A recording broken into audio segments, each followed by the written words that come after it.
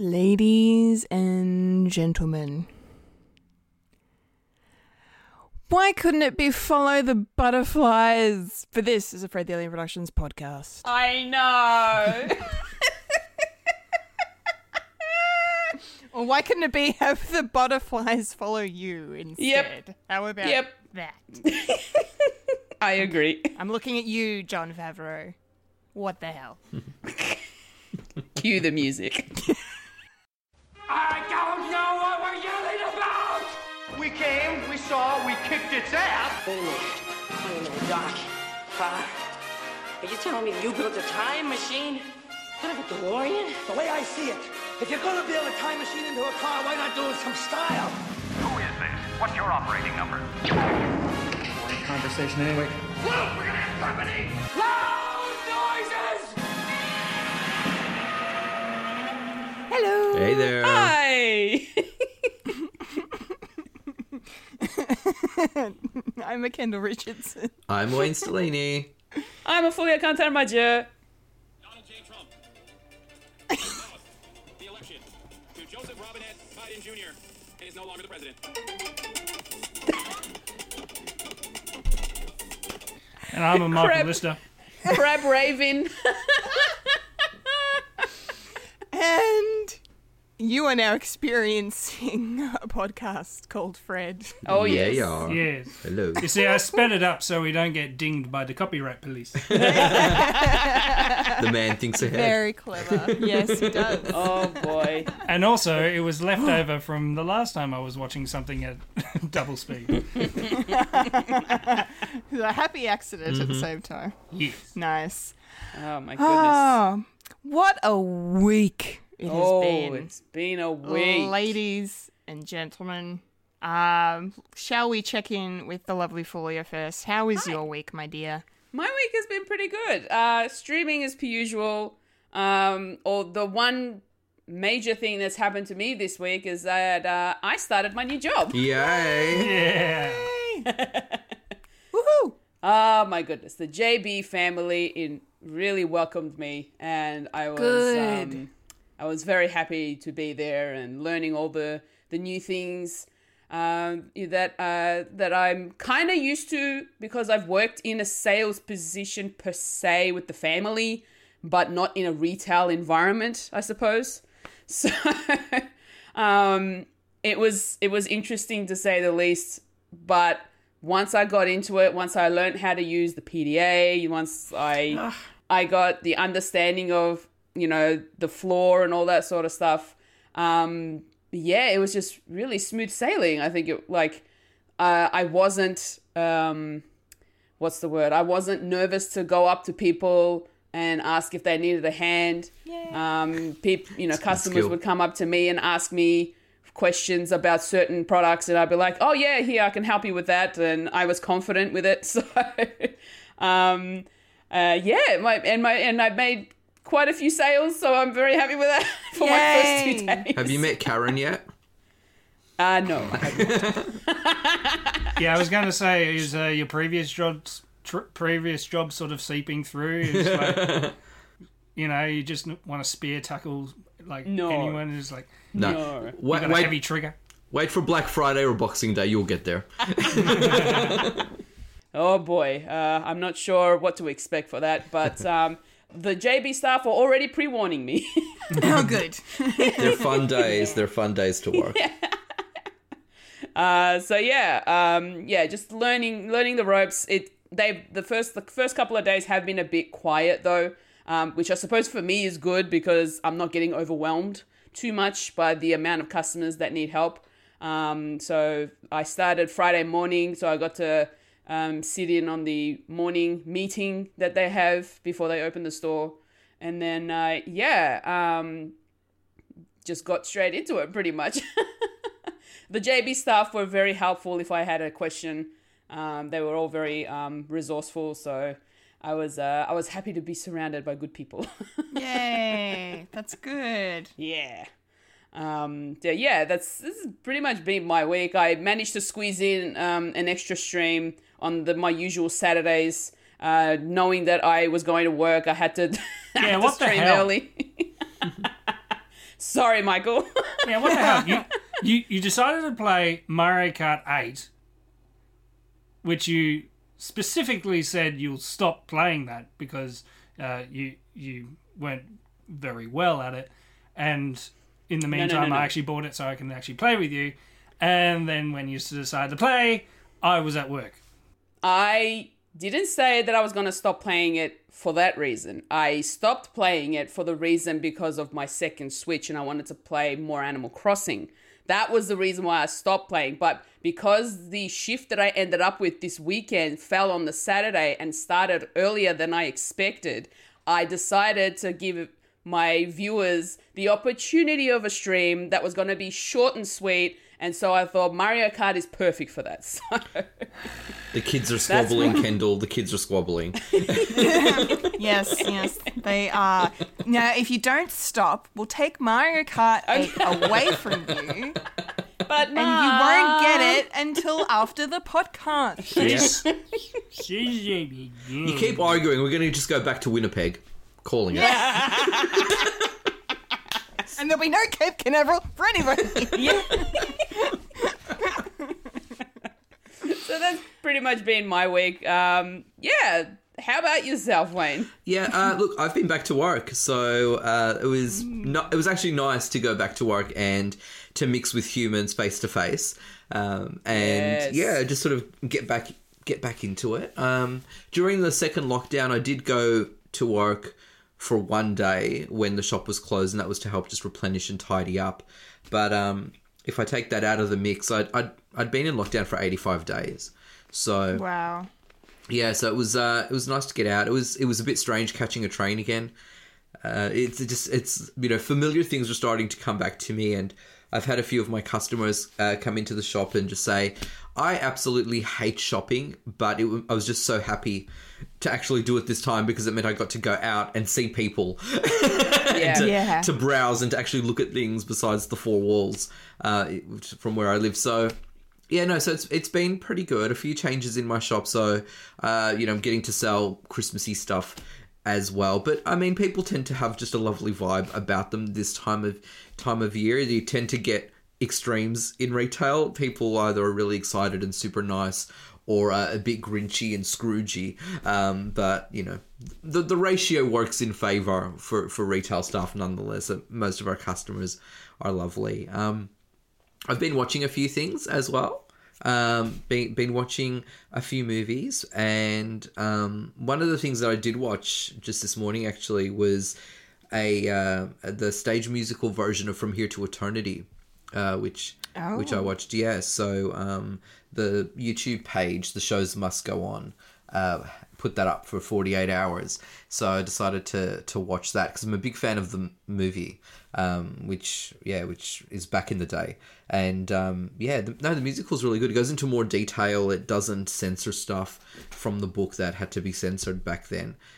So it was interesting to watch these new elements in the story. A lot of queer elements actually that were left out of the film for the reason of where it was made. Yeah, and some sort of politically contentious things as well is in there. So yeah, for those who don't know, From Here to Eternity is set in Hawaii, leading up to the days of Pearl Harbor. So it's surrounding three guys in the army who are just going about their things, and it's kind of like a romantic drama. And throwing music into it actually adds a bit of spice. The musical was really good. If it's still up there, I definitely recommend checking it out. It's a bit long, and the way the guy who actually filmed it, went a bit too cinematic for me. There's some fancy camera angles and camera tricks in some moments. There's not a lot of them, but when they happen, it doesn't quite feel like a stage show anymore. So that'd be my critique. But I'd recommend that. Have been watching stuff, have been chilling, have been reading a little bit, have been writing a lot, which is really exciting. And I feel like I'm getting back into my routine, which is really good. So how about yourself, Michael? Yeah, this week's not too bad. Yeah. Pretty much the same. Yeah. Well, I know that you and I have been watching one of the things that I've been watching this week is something you've been watching this week. Well, yeah. That I was absolutely glued to Twitch and YouTube. Yeah. Because you know, I'm sort of phasing out mainstream media at the moment, and at least with a Twitch stream that I'm actually following, actually sort of jumps in between the various Fox News, CNN, and all that, just to have a look at the coverage of a particular election that was around. I don't know. Do you want me to get into it or not? I'm happy for you to say whatever you need to say, considering last week you were telling us and the listeners that you may not survive until Sunday, and you have survived. Yeah. You've made it. So... Yeah, just I had a shower. Does that count? Always. It always works in your favour. Yeah. Considering I only had like 5 hours of sleep. Yeah.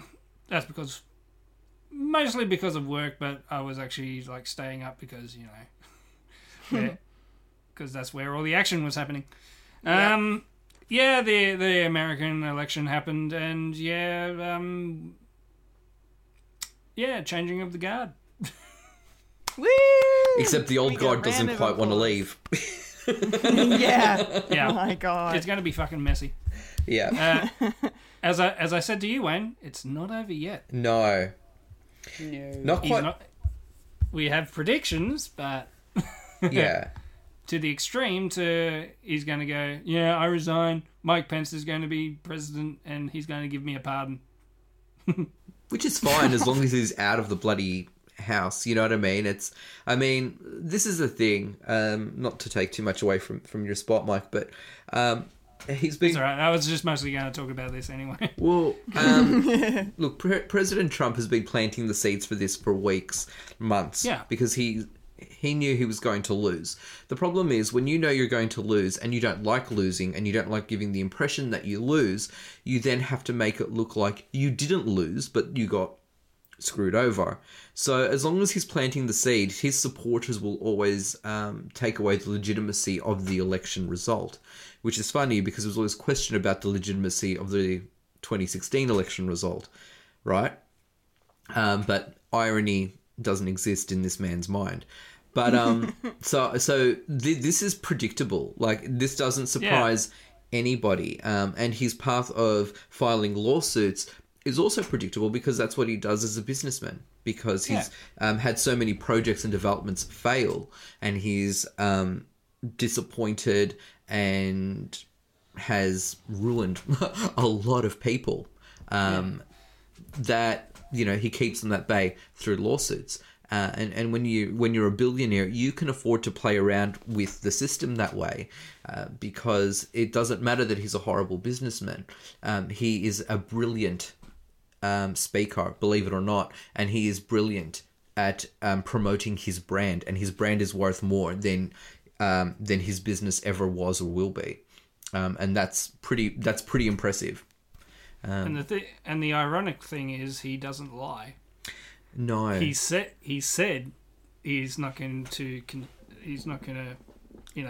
say, okay, he's going to put everything in the way, which he has. Yeah, that they build up like this contention that mail-in ballots are going to be like fraudulent, and they've been towing this ever since, and they weren't lying about that, and certain people will say, "Oh, how can he do that?" Well, he said he would do this. Yeah. So that's why that's why I think he's not going to go quietly. No. He's going to be taking everything down with him. Whatever direction he's going in is really up to him. If I'm right, he doesn't want to look like a loser, so he'll probably resign. Mike Pence will be president for the next 2 months, and then or the other way is he's just going to stay there until you know, come knocking on the door. It's time to leave. Well, it's interesting, right? Because the narrative that's been woven here in terms of mail out ballots is fascinating because he's been sabotaging them the whole time through by restricting how many post boxes there are, and then he's been telling his supporters to not do mail in ballots because he wants to push the narrative that there's potential for fraud, and so now he is calling foul that more Democrat votes are coming in through mail-in ballots. Well, that's what you wanted. You didn't want Republicans to vote via the mail. So, of course, you're not going to have a lot of mail-in votes. And they wanted that to reflect that by having Pennsylvania and all the other red states of saying, no, we can only count these mail-in ballots after the cutoff. Yeah. The cutoff at 8 p.m. Yeah. And of course, it will take extremely long because there's like I don't know, like millions of envelopes that they have to open. I mean, Nevada was taking ages because pretty much it's one of those off the shoot states where people don't really worry about that. But turns out for this election, it was one of the pitiful, one of the pinnacle sort of states. Yeah. That actually show the re-election, and it was under, it wasn't really prepared for that sort of thing, and that's why it took so long for the count to come in. But he thrives on chaos, though, and anything that can distract. And, because he uses his dog whistling tactics. And again, like I said, I think he's even though he doesn't have a good grasp of the English language, he is an excellent and charismatic speaker because despite on what we were thinking and feeling, the Democrats didn't run away with the win. No. It was not a total blowout. What it did do, though, was that it drove more votes than ever seen before, with Biden getting more votes than any candidate in history. So and any president elected, more votes than any president elected ever. Yeah, absolutely. But I mean, it's like the margin of votes is not that wide. I mean, I think the American system of the college, like electorate and stuff like that, it's insane. Yeah, it's stupid. Well, I was watching a video as an outsider looking in. Oh yeah, but a lot of but quite a number of Americans, especially if you're left leaning, think it's stupid too. Yeah, because it means that your vote doesn't really count if you're in the wrong state, for lack of a better word. Because if you're in a safe seat, you're in a safe state, then your votes are your votes. It doesn't matter. Your votes only matter if you're in a swing state. So you can't really say every vote counts in that regard. Yeah. Yeah. Like I know some people who actually in LA, in California, that they knew it was going to be a blue state anyway. So they were instead of writing Trump or Biden, they were writing Bernie. Yeah, sending it the donkey votes. I mean, it's. Yeah, if you know you're safe in that particular area, then go for it. But if you're in these battleground states, including the Rust Belt, which, well, it's interesting how the Midwest turned as well, though. Yeah. Like the blue wall's back again. Oh. Yes. Well, for 4 more years at least. Yeah. Yeah. But it's interesting that the Electoral College, though, I was watching a video today, has its roots in racism as well. Like, it was built to favour the South. Because essentially voting was only for the landholders. Yeah. And that was incredibly problematic because, slavery. Yeah. And once they're free, they still weren't allowed to have land. Yeah. And the years after that, it was all gerrymandering to favor Republicans, basically. Yeah. Yeah. Sorry, have we bored people? No. It's a very good discussion. Yeah. It's probably the most political this podcast has ever been. Correct yourself, And the most Kendall. civil It's the too, most otherwise political I'd be you've going allowed this insane. podcast to be. Yeah. Yeah. Okay. Yes, because the election crossed over into pop culture this It week, did. so I feel like we can meet in the middle. It did. Well, it's a reality show, isn't it? It's all been a reality show. Yeah. Yeah. Yeah, and America got renewed. It didn't get cancelled. No. So Yeah. we're okay. Yeah. If Wayne, if you were here last week, we would probably be more screaming and Yeah, I think so. I think probably it was a good thing. We were more subdued instead of playing bouncing hypotheticals off one another. yeah.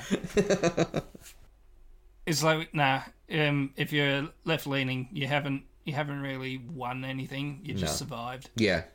It's all to do with Georgia and the states. Yeah. I mean, The Senate. Sorry. well, yeah, the Senate's going to be another thing.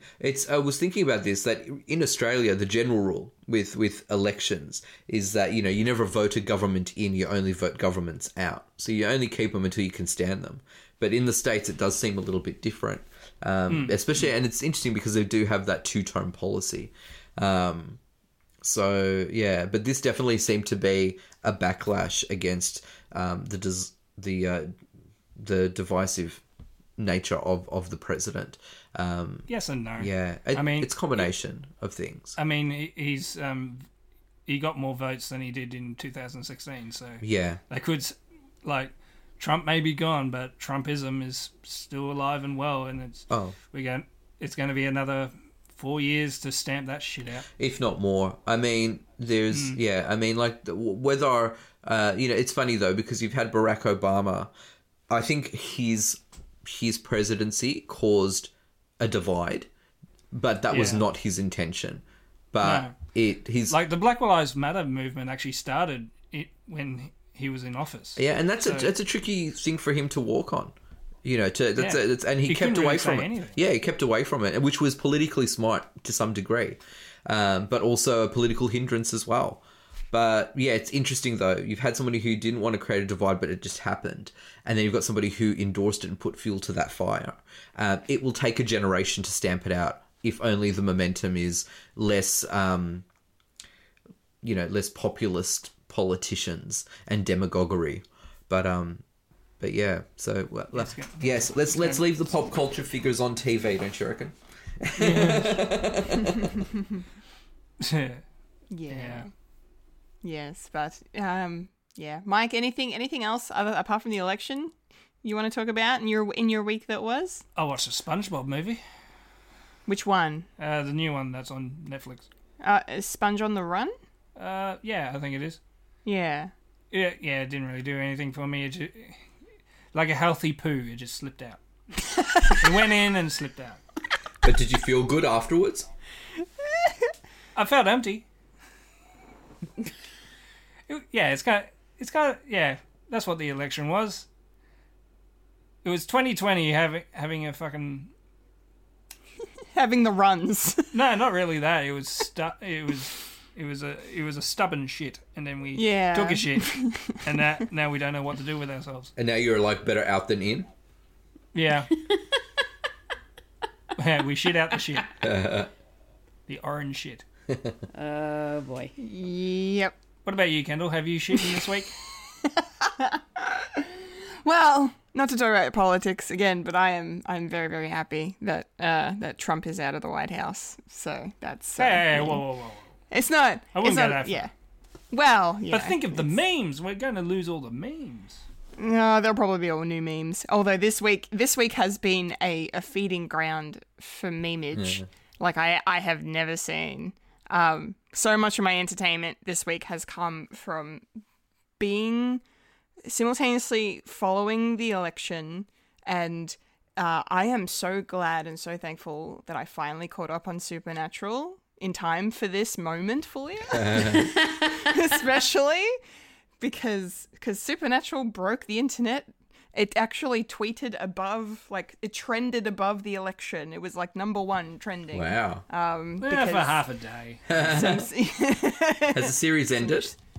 No, it ends next week. Oh, so but, it's a penultimate episode. So it was the penultimate episode. Looking like it'll trend again this week. Yes, it may or may not. I don't know much about it, but I think that my research on it, it did a Star Wars I mean, yeah, kinda, I guess. And do we like that? I liked it. A lot of people didn't. So it was like a Star Wars. Yeah. So it was like a Reylo. Okay. It was like a Reylo. Yes. But anyway, so I was basically I almost didn't go to bed on Friday night because like I was just Tumblr. It was just like Mandalorian, freaking Supernatural, freaking rumors about Putin resigning. when is Biden gonna win? Like, hurry the fuck! Like, it was so funny. I had a blast on the internet this week. So thank you, world, for entertaining me. I'm sure that Russian thing is. I think it's just Putin putting it on. Yeah. Well said. Yes, you're correct. Apart from that, yeah, I don't know what else have I been doing this week. Yeah, I didn't really do too much apart from work and like live on the internet. Watched a bunch of stuff. I can now officially say my journey through the Stargate has come to an end. Hey. I finished Stargate Universe this week, and I managed to do 10 episodes in one sitting. What? Because on Tuesday just gone, I watched half of season 2 of Stargate Universe, which is the last season, because I was just like, I have this day off. I'm gonna get it done, and it was also it got really, really good. So I was really depressed when it ended because I was like, oh, now there's no more. Now you have to go on to something else. That's okay. Yes, well, I have. Which I is? have. Which? I started Schitt's Creek. Hey! And I'm freaking loving it so much. Like it's comedy gold. The writing is so good. Like the writing is so good. I can really see why it's getting all this critical acclaim and such a fan following and online culture following. Like it's really, really wonderful. So I highly recommend people watch it if they haven't checked it out. And I literally cannot pick a favorite character out of the Rose family because all of them have just all of these traits that I adore. And you couldn't make me pick a favorite. But yeah, it's awesome. I'm like, towards the end of season 2 at the moment. Gosh, I think you're overtaking me, Kendall, by the rate that you watch them, because I've slow burned through things. So you'll finish it before I do. I'm a binger. Yeah, I'm a binger. I eat it up. But yeah, so that's really, really good. And then I watched 2 films I wanted to mention quickly. The first was Jay and Silent Bob Reboot. Hey! Just got added to Amazon Prime in the past week, and I've been dying to watch it. I really wanted to see it at the cinemas, but that didn't end up happening. Yeah, it was great. Like it's basically just one cameo to another cameo to another cameo, and nerd references and stoner references, and just a whole lot of fun. And there was. I don't know, I don't want to spoil it in case any of you guys watch it, but there was a moment in it. Mike, have you seen it? Yeah, I've seen it. Okay, Ben Affleck, man. Yeah, that whole scene. That whole scene was great, but then, the thing that got me, but not in an emotional way, because that scene was awesome for that reason, but he looks into camera and makes... he makes a reference to the Martha moment from Dawn of Justice, and I just about collapsed into a ball of laughter. It was the funniest thing. So even Batman thinks it's stupid? Yeah. Whatever. It was comedy gold. So I really enjoyed myself watching that. And then the last film I wanted to mention before we move into the week that was in the nerdy news, I checked out another thing on Amazon Prime, a documentary called Never Surrender, about one of my favourite films ever, Galaxy Quest. I have seen that too. Yeah. You watched that as well? Yeah. I was smiling from ear to ear the whole time. Like, my God, what a pure, just, yeah, it's so good. Like, it's a talking heads doco, so not everyone loves those, but it was great. Like, they had everybody. Like, they pretty much the entire cast. Obviously sans Alan Rickman, may he rest in peace. They did a lovely little tribute to him in it as well. That was very respectful, and I teared up a little bit. But then, you know, they talked to, the whole cast and the director and the screenwriter and all the producers involved and other pop culture notables like Greg Berlanti and Will Wheaton, and, you know, just talking about the Star Trek influences and references as well, and how Galaxy Quest kind of came at the dawn of Comic-Con culture. And, you know, is a big influencer in that way as well. And yeah, it was really, really, really good. I loved it. I love Galaxy Quest so much. It's just an amazing film. But yeah, so if you're a fan of Galaxy Quest and you're listening, check out Never Surrender. It's awesome. All right. I think that does us for our wrap up on our week that was. So let's check in with the week that was in the nerdy news.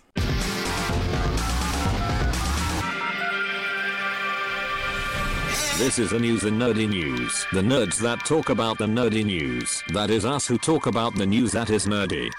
And now the queen of nerdydom, the hostess with most S, Kendall Richardson. Take it away, Kendall. Okay, ladies and gentlemen, it is nerdy news time. And we are going to start off by paying tribute to 3 icons that departed this world this week, starting with an Australian TV legend, Jean Little, passed away this week at the age of 82. She burst onto the scene, I think in the 70s on the Mike Walsh show, and she won a gold Logie, which is the top prize you can get on Australian television for her participation in that show. And she was just larger than life. And I have fond memories as a kid seeing her pop up here and there on Australian TV as her lovely self, and just, you know, darling all the time.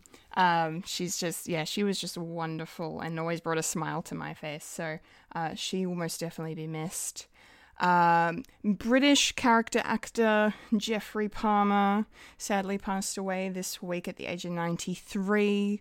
I remember him most as Admiral Roebuck in Tomorrow Never Dies, one of my favourite James Bond movies.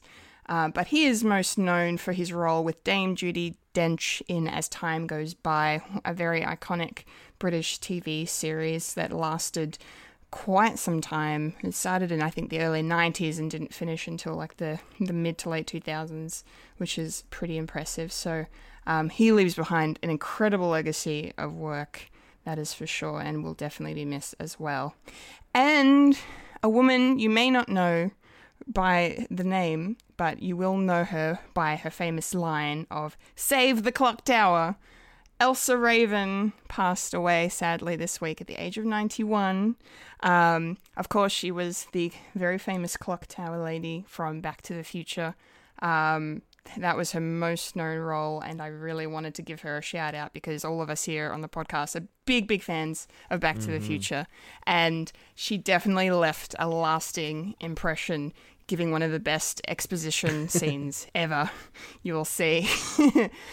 She's just wonderful, so she will definitely be missed. Moving into other news now. In Marvel news, this is pretty exciting. The rights to Daredevil have returned to Marvel Studios following the dissipation of the deal, if you will, with Netflix. That stipulated that 18 months had to pass before the rights would transfer back from Netflix to Marvel Studios following the ending or cancellation of Daredevil.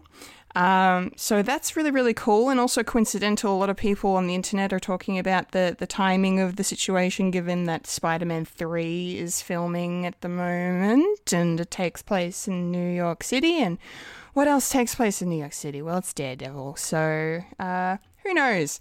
Charlie Cox obviously has not said anything as to any future reprisals that Daredevil is probably not a character entirely fit, especially with the portrayal that he gave on that awesome show.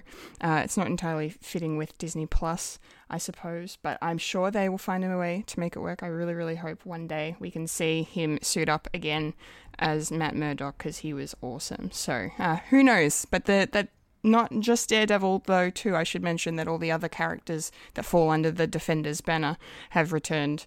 So, so Marvel now have a plethora more of characters that they can have some fun with on the big and small screen. So, very exciting.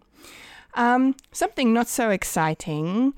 Johnny Depp is in the news this week because he unfortunately will not be playing the role of Gellert Grindelwald any longer in the Fantastic Beasts franchise. Warner Brothers asked him to step away from the role following some legal trouble he's having at the moment, which I will not go into because that's his life and I am not here to talk about that. I'm here to talk about the fact that this role needs to be recast now. So very disappointed to see, but Johnny did, graciously bow out and said he respects the decision of Warner Brothers, and thanks everyone, his fans for their loyalty during this time. And it's disappointing to see. It's always a bit jarring when things like this happen, recastings in major franchises, but I have no doubt that Warner Brothers will find an incredible actor to replace him.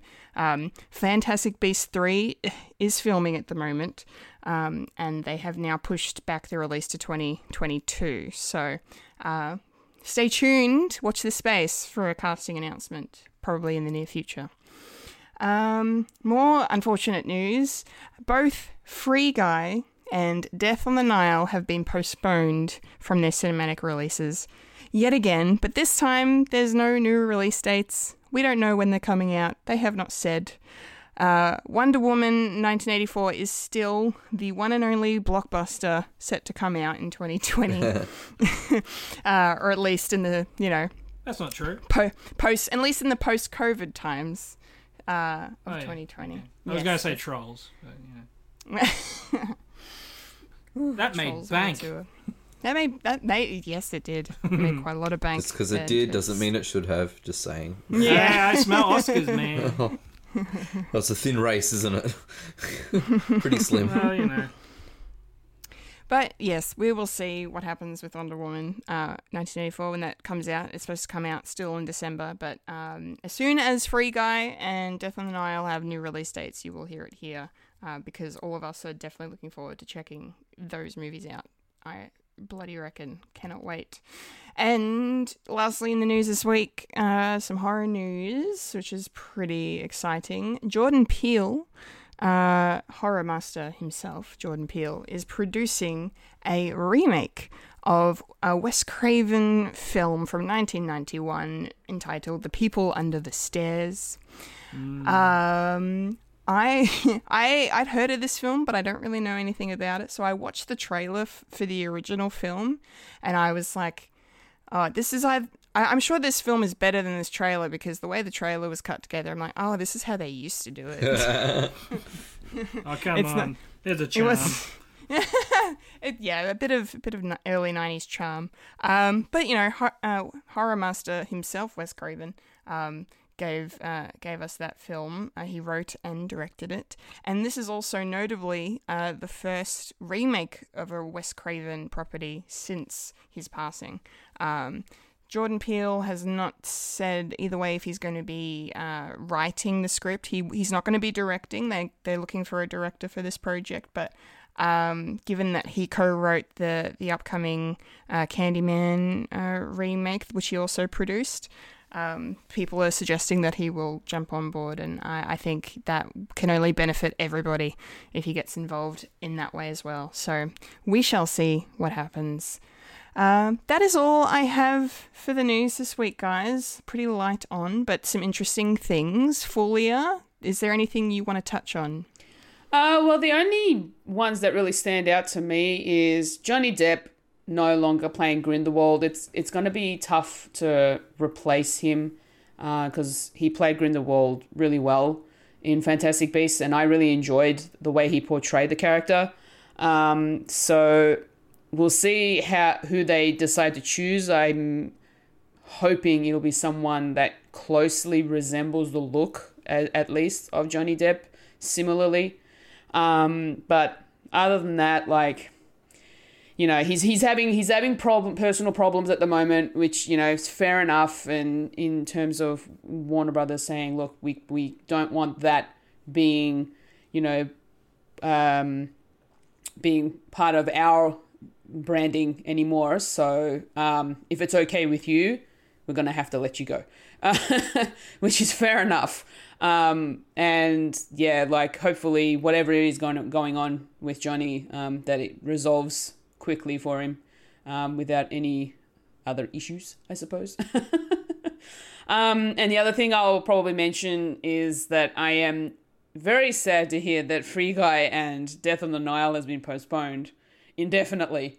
So, because we don't know when they're going to decide to release it. And as soon as I read the news, I was like, no, come on. I want my Death on the Nile. I want Poirot. Sorry, what? Poirot. It's pronounced Poirot. I'm not going to try. So I was only half paying attention, and I heard Kent and I heard Fulia say, "I want my Death on the Nile." Are you looking for villagers again? Oh my goodness. But yes, I was really looking forward to that film, and now they're just like, nope, we're going to postpone it. We don't know when we're going to release it. So just stay tuned. And damn it, I want that movie. You're telling me. I literally will take anything. Just attach it to my veins. Like, come on. I'm telling you, what's wrong with trolls? Oh, where would you like me to begin?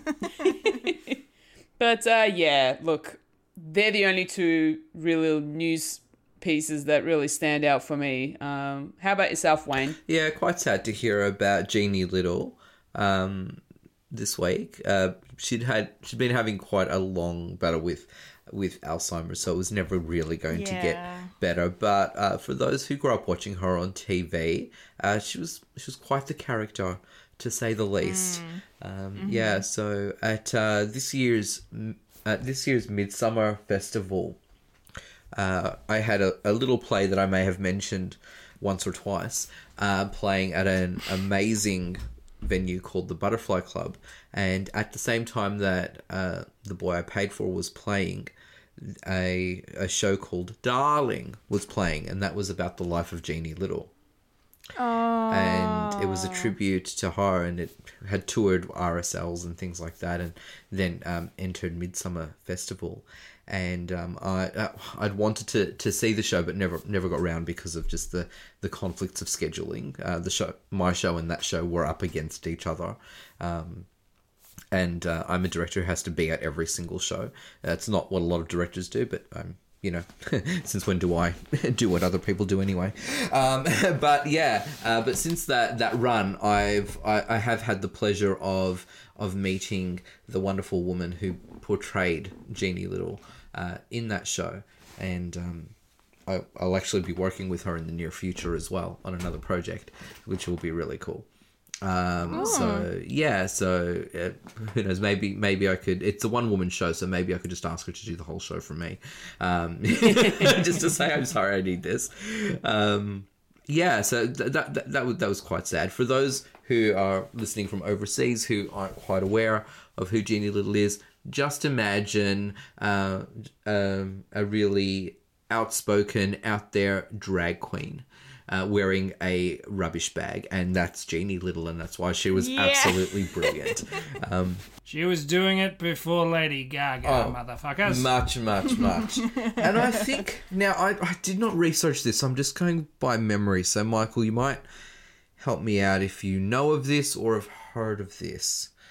But I had a feeling that she was approached to work in the UK, and I've got Doctor Who in my head, but she was approached to join an established show, and I feel like it's Doctor Who. I don't think I'm making that up, but there was some issues with her work visa, and I think the unions in the UK got really annoyed that she was being asked to join, and therefore that kind of got stopped in the tracks.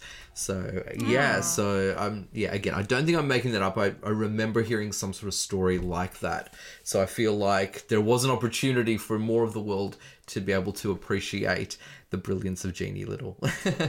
But I haven't heard anything, but there has been like Australians doing Doctor Who. Even back then. So I haven't heard of it. So you're possibly right. Yeah, it could be a thing. I feel like I've heard that story, but that was quite a while ago. Also, Elsa Rafen, I wanted to give a shout out because, as you've said so brilliantly, Kendall, the best bit of exposition and one that we really need for that story to work. Otherwise, Marty would be fucked. Yes, absolutely, absolutely. And I just want to say that her passion for saving the clock tower did more than what she could ever imagine, and just beautifully conveyed and portrayed that. And, you know, she was a character actor who's in a lot of films that we've seen, but I think a bit of a chameleon. We wouldn't necessarily recognise her off the bat, but she's ingrained in popular culture forever for wanting to save that wonderful clock tower. So, you know, leaving behind wonderful legacies. In terms of Johnny Depp, I haven't seen the Fantastic Beasts films, but I'm always a bit iffy about people's personal lives impacting what they do on screen. But I know that is problematic because these are public figures as well. But I feel like we've had this conversation in different contexts with different people before. My opinion hasn't changed, though, to be perfectly honest. But Warner Brothers will do what Warner Brothers do. His departure will not negatively impact the movie. And I would suggest that his inclusion in that film would not have impacted it either. But they will do what they will do, and that's their prerogative. And I'll also be interested to see what Jordan Peele does with The People Under the Stairs. I haven't seen the film, the original Wes Craven movie, but one thing about Jordan Peele is that he does understand horror and directs it really well. Even though, you know, discussions about Us and his other movie, Get Out, almost forgot the title there, should be saved for Fred Watch. So it'd be interesting discussions, because I only saw Us recently, actually. It's something that I've seen the last fortnight. And he really displays knowing horror conventions in that movie. Whether it's a good movie is a different story, but I think Jordan Peele is really clever in the way he directs films, especially the horror genre, and again, he respects the genre, and you can see it in the work that he delivers. So yeah, not a lot of news, you're right, Kendall, but some sort of big talking points there.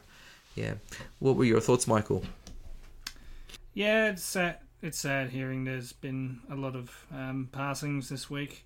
I would also like to add Bones Hillman from Midnight Oil, who actually lost the battle of cancer today. So okay. That's always sad. That's sad. Yeah. Daredevil and all the other X-Packs from Netflix coming back. It will be interesting if they did a crossover, but I'm not really holding my breath if they're going to reprise their roles for that or just recast. But, you know, they're dabbling with the multiverse. You know, there's always a possibility. Yeah, Johnny Depp. No, we've already did our big spiel of politics and shit like that. But I'm not really going to lose sleep over this because I'm sort of done with Harry Potter at the moment. So, yeah, and I'm trying to think. They can always, like, replace... who's that actor that replaced Kevin Spacey? Christopher Plummer. There we go. Christopher Plummer can play Grindelwald. That'll be awesome. Why not? Christopher Plummer's the Why go-to not? man. Just, yeah, Yes, fucking he why not? is. He's awesome. Yeah. Yeah, and movies not coming out. Well, yeah, it's the same that we were talking about last week. The indefinitely is not full stop not coming out. It's just they're trying to find dates, and you know everything's up in the air. It's like we don't know when it's going to come out. I mean, even Halloween, the second Halloween, you know, the sequel to the sequel, yeah, you know, that's going to come out next year, hopefully. Fingers crossed. Yeah, remake of Wes Craven always gives me a good cringe because I've been burnt before. Boom, boom. Sorry, cut out. No, I said you weren't the only one who wasn't burnt. Freddie literally got burnt, but I don't know. I feel like the audience was rewarded. It was a really good remake. Yeah. Mm-hmm. Well, it did have a good concept that I quite liked. There's only one thing that I like when they were doing these sort of nano sleeps where they're still awake, and yeah, I kind of like that bit. Just everything around it just was shit. Just pinpoint it to just that scene where everything was like fluctuating in and out of dream, and yeah, I like that. But all the rest is shit. So yeah, and it's under the same. It's Jordan Peele, and he's awesome, and you know, he's coming up with good shit. I mean, even the stuff that he's producing as well. Lovecraft Country, but basically was that was an interesting take because it didn't Lovecraft Country didn't really pinpoint what it actually was. It was essentially pop. I don't know what you call it. It's like reading one of those old 1950s comics where you're not sure what you're gonna get. It's those sort of stories, but still in the vein of science fiction and horror and everything. So you recommend Lovecraft Country because I haven't seen it. I do actually. I think you would definitely enjoy it. Okay, cool. Fully, not so much, but I add it to the list. This ever-growing list that I'll never get through, but we'll get there. Yeah, it's definitely an interesting thing. It's like it's hard to recommend because you need to actually know the person that you're recommending it to. Yeah. Like Fulia, Kendall, I think you might have a hard time watching it of not really, I don't know. Ooh. Yeah. I'm game for anything. I was gonna say Kendall. Really. Kendall likes Kendall and I are the same. We always like a challenge. Yeah. Don't say no to anything. No. We might regret saying yes, but we'll still won't say no to anything. Yeah. Yes. Correct. I'm just saying there's some good shit in it. Yes. I'm looking forward to checking out Lovecraft Country at some point, definitely. Yeah, definitely. And Jordan Peele doing the handful of new Twilight episodes that I've seen are pretty awesome as well. Twilight Zone, yeah. Yeah. Did I say Twilight Zone? Or did I just said Twilight. You didn't drop the zone, and I just wanted to clarify for people listening. Michael likes his vampires and werewolves. It's okay. We get it. It was... Fuck yeah. It was Twilight before Twilight. When you said Twilight, people knew what you were talking about. I didn't. Don't you shake your head at me. No, I didn't know what you were talking about. I thought, there's a new Twilight thing going on. That's kind of cool. Yeah, it's been done by with sparkling vampires and shit. Then I would actually watch it. If they put in the fucking horror. True. Like vampires are supposed to be. Oh, don't even. Don't even? Don't trigger me. No? No. I'm sorry that I like vampires with a little bit of horror. There's nothing wrong with that, but there's also nothing wrong with trying something different. Fuck you. All right, folks, we need to settle this. What we do in the shadows is better. Look, we'll settle in. Yeah, and I agree. I agree with that. We will settle in and watch the greatest vampire movie ever made, The Lost Boys. We will do this. We will do I this. still have to watch that. I've got it on DVD. The greatest vampire movie I've ever seen. That's what I reckon. And my opinion matters. Move on, Mike. Okay. I think that's basically it. Yeah. Okay. Awesome. All right. What about you, Kendall? Yes. Well, I think do you like Twilight? Apparently. Look, I'll watch anything with vampires in it. All right. Yeah. Yeah. Okay. Yeah. And we're going to leave it at that. And we're leaving it at that, and we're moving on because it is time to roll on up to the trailer park. Rolling up to the trailer park where we all park all the trailers. Yeah. All right, trailer park time. And we have some interesting trailers to discuss this week, starting with the first trailer for the brand new Drew Barrymore film called The Stand-In. I'm not sure about this one. It lost me in it was literally that meme. It lost me in the first half. And then in the second half, I was like, okay, I think I'm coming back around now. But I'm still worried that maybe Drew Barrymore spent a bit too much time with Adam Sandler. And not in a good way. Oh, boy. Just because I don't know. I love her. I'm a huge fan of her. She's so talented, and she's so funny.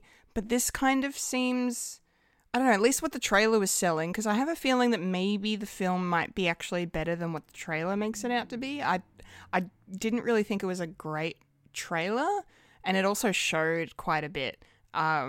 Probably too much. A lot of the film was kind of revealed. I don't know. I feel like a lot of us are probably going to share that sentiment. I don't know. We'll see. But yeah, I don't know.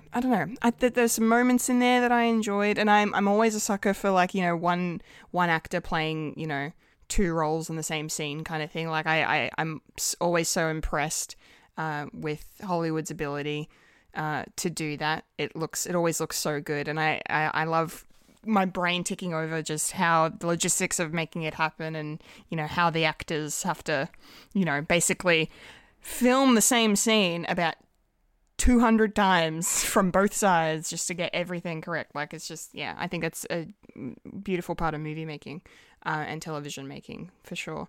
Yeah, I don't know. I think I'll check it out. I really hope it's good, because, like I said, I love Drew Barrymore, but I'm not really 100% sure which side of the fence this one's going to come down on, and I am concerned it's going to come down on the negative side. But it's an interesting concept, the fact that a stand-in would kind of become the stand-in for the actor in real life as well, as, not just on the movie set. I thought it's kind of a cool premise. So hopefully they do it well. Fulia, what did you think of this? Yeah, I was kind of like you. It started off okay, then it went into a bit of a lull, and then it finished off okay. I was also a little bit confused as to whether the stand-in character was actually Drew Barrymore until the credits told you it was both of the characters were her. So I was like, oh, okay, because she kind of slightly looks different. They've done some prosthetics. Yeah. Which was interesting. I agree, Kendall. They showed a lot in this trailer. And I was just like, well, if that's what the movie's about, then what's the point in watching it now? I would have liked it if they had maybe cut it short. Or at least, not reveal too much of the actual story itself. But it doesn't look like a terrible movie. I mean, I understand where you're coming from with the fact that she's been hanging out with Adam Sandler a bit too much.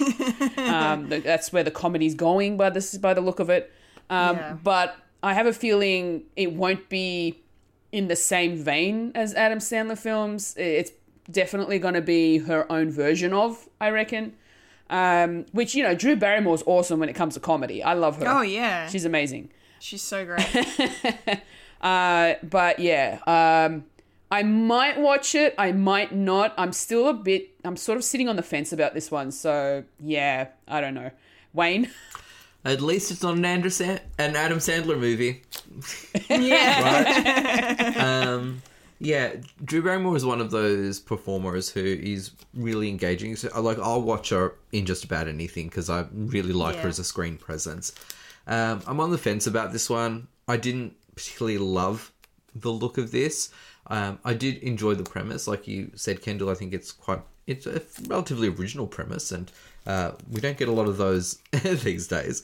So, yeah, look, not super excited about it. What it did show, yes, it did show a lot, but I mean, it shows enough of a coherent story that you go, yeah, no, it actually still feels like it's an interesting plot that they're going to explore here. How they go about it, I'm not too sure, and whether it's just going to be more gross out gags, like how we saw that scene in the haystack. Look, could work. I don't mind gross out humor. I'm fine with it if it's done well. But yeah, like this one's left me quite indifferent. There's pros because Drew Barrymore is involved, and it could be quite funny. The premise is quite good, but there's quite a few cons as well, and they're probably all in the trailer, to be perfectly honest. So yeah, I'm hoping that it is, as you've said, a better movie than what the trailer depicts. It's probably just a horrendous trailer, to be honest. Yeah, look, not overly excited, not rushing to watch this myself. How about you, Mike? I was tricked into watching this. I only saw The Stand. And I thought, ooh, something new from The Stand TV show that's coming out. And lo and behold,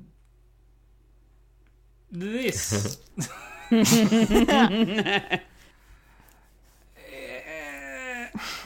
And after the I wouldn't say shock, just the realization that I'm watching something else, I thought, okay, I'll continue, and watched it. Yeah, it's sort of what. Sorry, I've got the thumbnail just looking at me. It's Drew Barrymore in shit, and that's what I think it is. It's shit. It sells the movie. Why? Why is that the only thing that would sell this movie? Is like, oh, you like people falling in shit? Here you go. There's someone falling in shit. I don't mind the gross out humor. It's just you got to hide it and not be the main thing that you see. Oh my god. And yeah, I like Drew Barrymore, but now take this with a grain of salt, but I don't think she's that strong of an actor to actually portray two roles at the same time. But I don't think that's what they were going for. I'm not saying she's Daniel Day-Lewis or anything like that, but I don't know. He's not sure. I'm not sure if I want to watch it. If it's there, it's like nah, not for me. Not for me. I mean, I don't like poo-pooing. I don't like poo-pooing like stuff that I haven't seen, but you know, sometimes I like things that I haven't seen, and I just keep it in the back of my mind.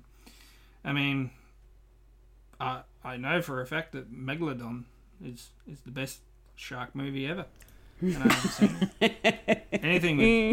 Anything with Jason Statham is always a win for me. Look, I just want to point out The Meg, which is the movie you are referring to,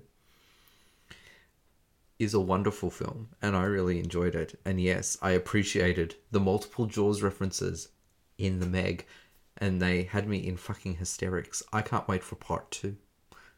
That's all I'm saying. Which is more than you can say for Jaws 2. Didn't mind Jaws 2 either. It's a slasher movie on water. Isn't that Crystal Lake though? No, Crystal. No, that doesn't always happen on water. Near water. Near water is Crystal Lake. Near water is not on water, and actually, not a lot of kills happen in the water. To be honest, you're more likely to have kills in the water in a shark movie, Michael. Just saying. Well, Freddy vs. Jason, they was sort of a kill. The last kill was in. Yeah, that was kind of a misfire. Freddy vs. Jason was very problematic. Yeah, I enjoyed it while it was. It was like, yeah, it was a good mixture. It's just, yeah. So anyway, Kendall. They suddenly made Jason like afraid of water. It's like, what the fuck? Like, anyway, go on. Yeah, Stupid. very stupid. Get it? Because Freddy is afraid of fire because that's how he's afraid. The stand-in will be in the US. There's no Australian release date, but in the US it will be out on the 11th of December. So not too long to wait for that one. And it can stay there. And it will for a 6 to 8 week run, I'm sure. All right, next trailer. The Stand-In or Wonder Woman. Who knows? Second trailer this week is for an upcoming Netflix TV series by the name of Bridgerton, which just looks like the crossover of Gossip Girl and Jane Austen that no one asked for, but doesn't look too bad. Yeah, I don't know. I'm. This is not really my cup of tea. It's not something I'm gonna be going out of my way to watch. Like if the reviews come back good, if people tell me like it's worth checking out, then maybe I'll add it to my list. But and that's not to say it's not going to be good or this trailer was bad. Like it's just not for me. It's just not my cup of tea. I do adore the fact that Dame Julie Andrews is narrating this. Yes. I don't know if you guys noticed her voice. I was, as soon as I heard her voice, I was like, yes. Yes. Now all I just need is her saying XOXO Gossip Girl. Because that's literally what that was. Like, it was, yeah. That's exactly what I thought of as soon as she started talking and the little pamphlets were going out. The costuming looks amazing. I mean, all period dramas are always going to have fantastic costuming, but I love the fact that this one seems to have... I mean, this is definitely a period drama with a contemporary flair, contemporary twist to it. So the costuming really reflects that because of the bright colours and the slightly more, I don't know, high fashion-y sort of cuts on the dresses and the way they all look a bit. I don't know. It's nice. It's cool. It's a different take on that sort of thing. But yeah, I'm not. Yeah, it's just not my cup of tea. That's kind of all I really have to say. Fair enough. Yeah, Fulia, what did you think of it? I actually really enjoyed the trailer. It's kind of like The Crown, but without the royalty aspect of it happening. Just drama. Like, it's not even The Crown. Downton Abbey what am I is what you're thinking of? thinking. Downton Abbey. Sorry. No, I was thinking it too. Yeah, I was like, this, oh my goodness, the drama and all this gossip that's going to be happening. It's kind of similar to what happened in Downton Abbey, and I really enjoyed Downton Abbey just for its story. So I'm guessing I'm definitely probably going to be enjoying this one as well. Just because it's another period piece and, English and just, And Georgian. Gorgeous Georgians. I am looking forward to watching Bridgerton. How about yourself, Wayne? Yeah, I got the vibes of a scandalous Downton Abbey, more scandalous than Downton Abbey actually is. I like the aesthetics of this. I like that they've gone for colourblind casting in terms of the figures in high society. I think that's actually quite nice to see. So I think that sort of makes it stand out a little bit as well. aesthetically, this looks really good. I have to say, though, the music that they chose for this trailer gave me the shits like you would not believe. I just... and it's not like I don't particularly like that sort of music, and I get it. It was, period appropriate or whatever. It just did not meld with what I was seeing, and it put me off like you would not believe. So when it was finished, I went to reflect on what I saw, not what I heard, and I thought, oh, okay, this actually looks quite interesting. Do you all know if it's a limited series or if it's a full-fledged season? Does anyone know that? I'm pretty sure it's only 8 episodes, but I don't know if it's like a one and done season or if it's going to be a continuous one. Yeah, I say that because if it's just a limited season, so if it's 8 episodes and it's contained, I would probably check it out. If it's going to be an ongoing series, the trailer didn't sell it enough for me to commit to more than than a one sitting for this. Yeah. So I mean, look, I think there's an audience for it, but the trailer didn't sell it for me. How about yourself, Michael? Yeah. I was going to call it Mean Girls, but in period fashion. But I've only seen Mean Girls, so I haven't seen Gossip Girl. Is it sort of similar? It's like they're writing shit in a book and they're shitting on each other?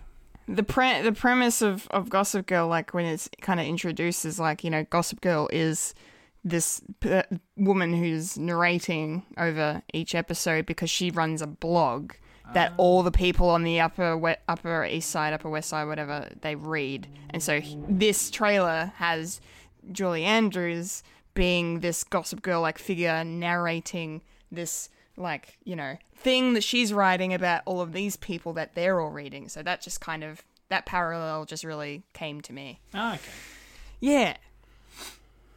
Yeah.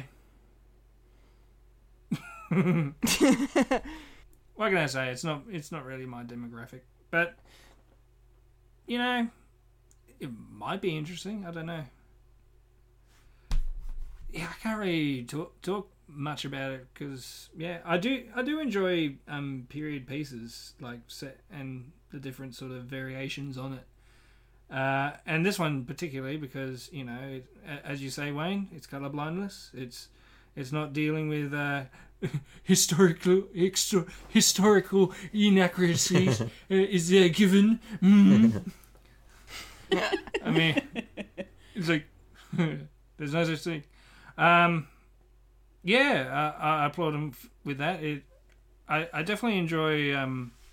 There's a movie that I want to see where they do something similar to David Copperfield, and I really want to see that. Where, The Personal History of David Copperfield. Yeah, that one. With Dev Patel. Yeah. Yeah, and how they portray that, because that sort of happened in Doctor Who as well. Like one particular episode where a companion says that it's like there's not plenty white people around here.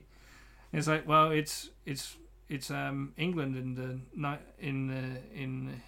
the what is it, Victorian era. So yeah, I think was that the new series or the old series? Oh, new series. New series, yeah, because I remember that episode. Yeah, it was a Peter Capaldi episode. Oh yeah, I remember that one. Yeah, it's like, I see what you did there. That's cool because it's a kids show and they need to be introduced by different like cultures and races and all that and the concept and all that, and you can't really do that with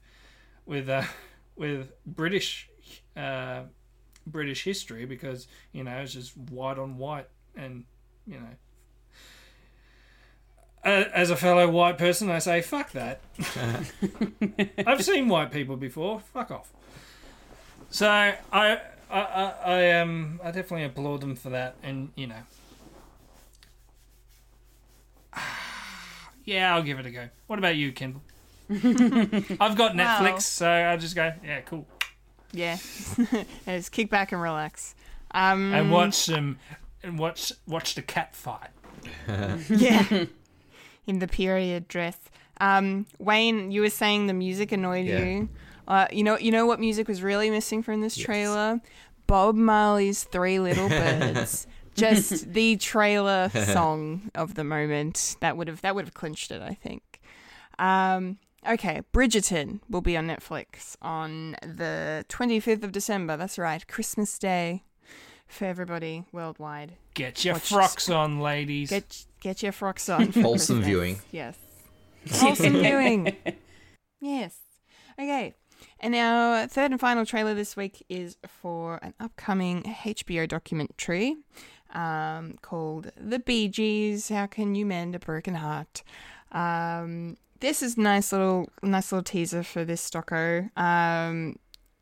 I definitely will watch this at some point when I come across it, because it looks engaging. It looks good. I don't really know too much about the history of like the formation of the Bee Gees and their rise to superstardom, but you know, I'm a fan of their music for sure. Most people around the world are. I really like to see Justin Timberlake pop up in this one, especially because one of the things he's known for is doing a hilarious impression of one of the Gibb brothers with Jimmy Fallon. Those two are like best friends. Oh yeah, they are. But like, I don't know if you've seen them do the Barry Gibb talk show skit on SNL. It is gold. I love it. I love it. And JT cannot make it through it without laughing. It's so funny. So it's really cool to see him pop up. And it's just nice too, because you know, as we Aussies do, we like to claim these boys as our own. We like to claim a lot of things. That's because they are Australian. They're from Adelaide. They're practically Australian, so it's all right. But yeah. I mean, same as Russell Crowe and Pavlova. Yeah. Music icons, and I'm sure, you know, I mean, we all know like a lot of the sad tragedies that have befallen the Gibb family, and you know, how they've managed to rise above. So I think this is going to be a really engaging and inspirational kind of documentary. I know it looks really, really good. Fulia, what do you think? I am definitely all for a Bee Gees documentary. I would love to find out more about their rise to fame, and just, you know, the fact that my parents would listen to the Bee Gees like ever since I was growing up as a kid. And every time I hear those really high-pitched sounds, those voices, they are iconic. You cannot say that is someone else. It is definitely the Bee Gees. But the songs that they put out over their time have been amazing, and I really enjoy listening to the Bee Gees. So I would love to learn more about the backstory of their life and how they became who they are, and just learn everything about them. I mean, there's not much else you can really say because it's a teaser rather than a full trailer. But I suppose for a documentary, that's all you really need. So, you know, everything else you're going to find out in the actual documentary. So that's all you need. Just something quick. All right, we're going to put on a Bee Gees documentary. This is what you're going to get. We're not going to give you any more. That's all you need. So definitely looking forward to it. How about yourself, Wayne? Yeah, I'm in the same boat. I absolutely love the Bee Gees. I think their music is fantastic. You know, there's a lot of songs that we know and love that they've never performed, but they've written. An incredibly talented group, and I think still really underrated. Like, I feel like when you consider how significant they are to the world of music and how long they've been contributing to the world of popular music, you can't say that the Bee Gees are sort of held in the esteem that other artists are, and they should be. And in some cases, they should be held in an even higher esteem than those like artists. But and it's not to take away from anybody, but I really just want to emphasize the significance of the Bee Gees and their contribution to music, to movies, and to popular culture in general. So this teaser was enough. I mean, if you just told me the title, I'm already there. I know quite a bit about the Bee Gees because I've been a fan of them for a while, but I am always happy to know more, and I'm always happy to look at different opinions and insights into them. I can't wait to watch this. How about yourself, Michael? Who would have thought that a documentary about the Bee Gees is probably the only thing I'm looking forward to in this list of trailers? Oh, absolutely. Yeah, me too. Yeah, I don't know that much about the Bee Gees except for they come from Adelaide, of course, and all the way back when. Definitely going to have a look at this one because because unfortunately none of them are around. So except Barry, it's full of except Yeah. Barry. Yeah, Barry's still kicking. Oh, yeah. Okay, the things you know. Looks like I don't have to watch the trailer. Don't have to watch the documentary now. Oh dear. Yeah. So, as I was saying, it's a star-studded cast, and they're effects of the popular culture, and it's their fault that Grease is the last thing that you hear at a wedding. The last song. It's always that. It's always that Grease mix that's got all the songs on it. Yep. Yeah. Yeah. Definitely gotta say it. Bit of history, something to take your mind off the world. Grease is the word. It's also nice to sort of just to add on a little bit here. It's also nice to see other artists that are talking about the Bee Gees in a way that influenced them. Yeah. With their music as well, which is really cool. So I love that stuff. Yeah, I can't wait to hear how other artists were influenced by the Bee Gees. Yeah, I do like that. There's a couple of Monty Python documentaries that I quite like that's got all these other comedians that says, well, they sort of honed my humour as a kid, and and you see like Russell Brand, you see Simon Pegg and all these other used to be up and coming, but now they're sort of their own sort of megastardom sort of comedy legends, and Eddie Izzard as well, and all that. So I do like documentaries that do that. It's like that. You're learning a little, not just the artists themselves, but you're also learning a little bit of other people that you sort of admire and enjoy listening to. Like maybe not Robbie Williams, but Did I say Robbie Williams? Yeah. Yeah, you did. Did you mean Robbie Williams? Did I mean Robbie Williams? Or did you mean Robin Williams? Robin Williams? No. No. Justin Timberlake. Shut the fuck up, I know. I'm like, I didn't see a Robbie Williams. I don't know. White people, they all look the same. Anyway, Kendall, okay. When are we going to be stealing this from torrent websites because it's HBO? Because fuck Foxtel. Okay. The Bee Gees, How Can You Mend a Broken Heart, will be available on HBO Max on the 12th of December.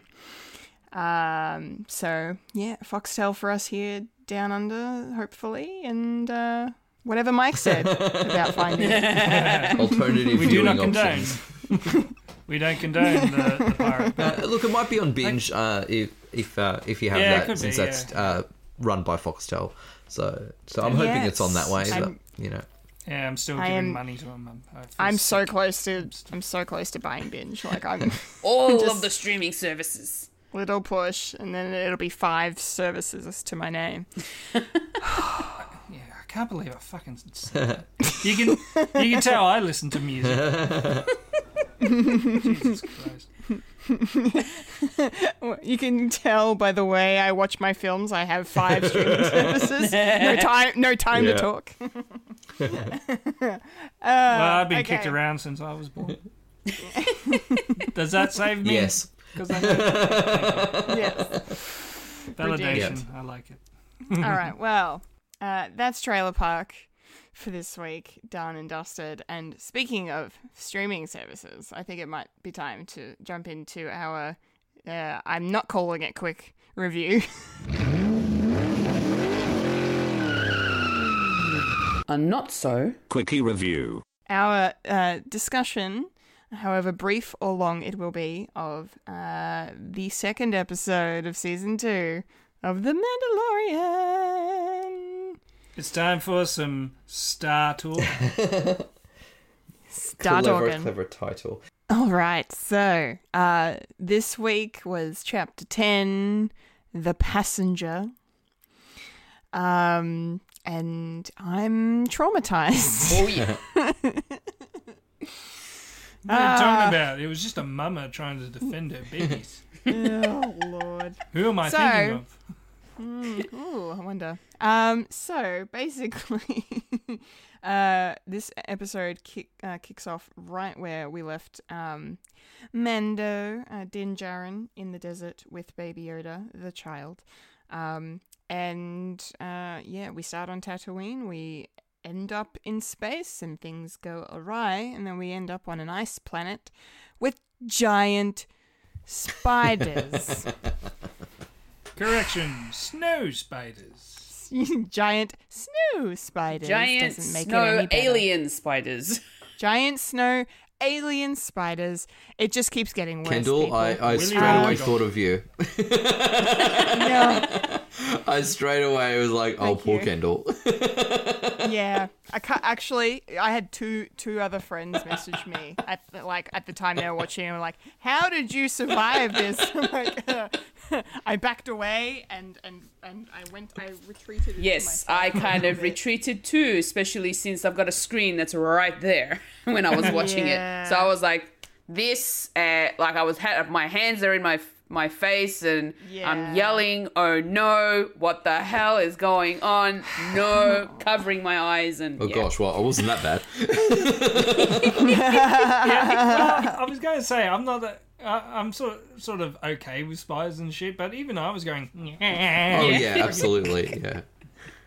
I mean, well You done know- for the CGI shit. I mean, Oh, CGI is good. amazing. I mean, it's always amazing in this show. It's funny though because when that scene first started, when Baby Yoda's over there, man, he was out of control this episode. Yeah, he Just- was. He was very hungry by the look of it. My goodness. Din, do you feed your child? Like, seriously. Yeah, but no, that scene, right where he's, coming up to the eggs and wandering through, and then he opens it up, and I'm just like, is this the moment in Alien when Kane gets the face hugger? Is that what we're doing? And then it went from being Alien to Chamber of fucking Secrets, and I was like, I didn't ask for this. I didn't ask for this. And then one of them got on Baby Yoda's head, and I just about passed out. I was like, oh God, no, too much peril. No, take it away. I don't know. Yeah, I don't know. That's my biggest takeaway from this episode was just the spiders. Just Jesus Christ. I don't know. Anyone else want to talk about the spiders? Because I kind of want to get it out of the way. what I really enjoyed when after the attack and Mando was coming out into the out of the cockpit into the passage area after the spiders, they did the thing, and I was going, oh yeah, I love that. Where everything was covered in silk, like all the silk, All the spider webs. Oh my God, I love that. It was only for a Yeah. brief second, and I thought, yeah, we're in this sort of horror game. I read an article after watching the episode that those spiders were originally supposed to be in Empire Strikes Back. And On Dagobah. yeah, I saw some concept art and I was like, wow. I'm like, that is super cool. I love it that they've always been a part of the Star Wars mythology, but have now only made their appearance. They're fantastic creatures because, you know, we all had a reaction to them, which is effective, right? And the threat was real. The danger was there. So much is at stake because you've got the child, you've got Frog Lady, you've got her babies who are being threatened by the weather, who are being threatened by these spider creatures, who are being threatened by the child. A lot of other factors. Yeah, and hyperspace as well. general. And then you've got that added tension. It was an overall intense moment. There were so many elements to it. But I love that these spiders have a 40-year history that I've only just found about. And I hope they come back at some point somewhere. Well, they actually, this is technically, I would say the second appearance of them. It's the first time seeing them live action. They've actually, I haven't seen this show, but they made an appearance in Star Wars Rebels. Okay. In an animated format, and not as terrifying. I saw some graphics, not as terrifying, but Well, it's a kids show. This is the first time like seeing them live action, and I didn't know about the Empire connection until today either, and I was like, that's super cool. That is just awesome. When we were talking last week that certain Easter eggs sort of piss me off because it's banging yourself on the head. You get it? It's Star Wars. This is the sort of Easter egg that I like. Something that's not banging yourself over the head with it. No.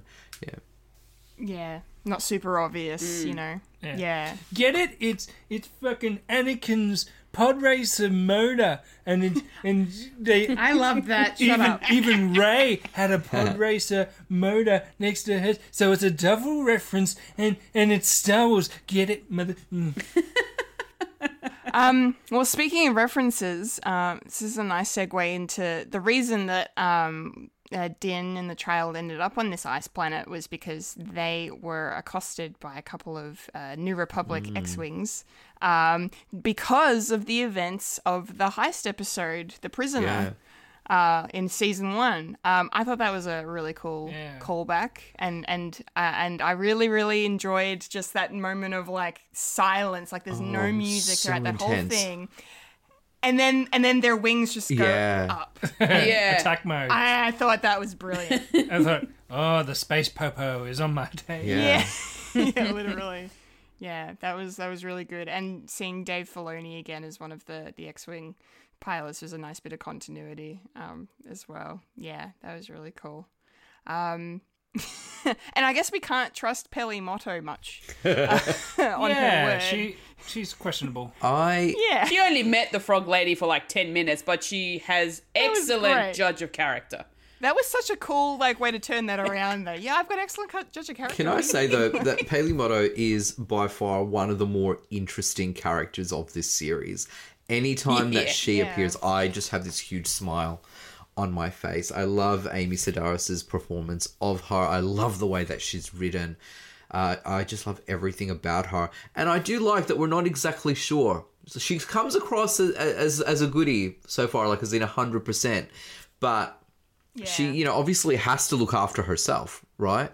She admits that, and I think she had said this in the previous episode, that she doesn't really go beyond where she is that much anymore. So, definitely self-preservation. She's got all of these droids.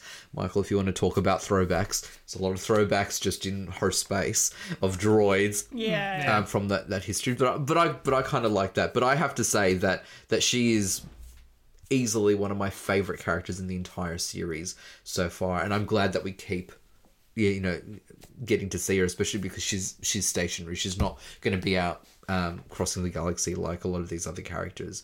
But yeah, so I guess I wasn't really suspicious of her until you all mentioned it. I guess I just fell in love with her and have stayed that way.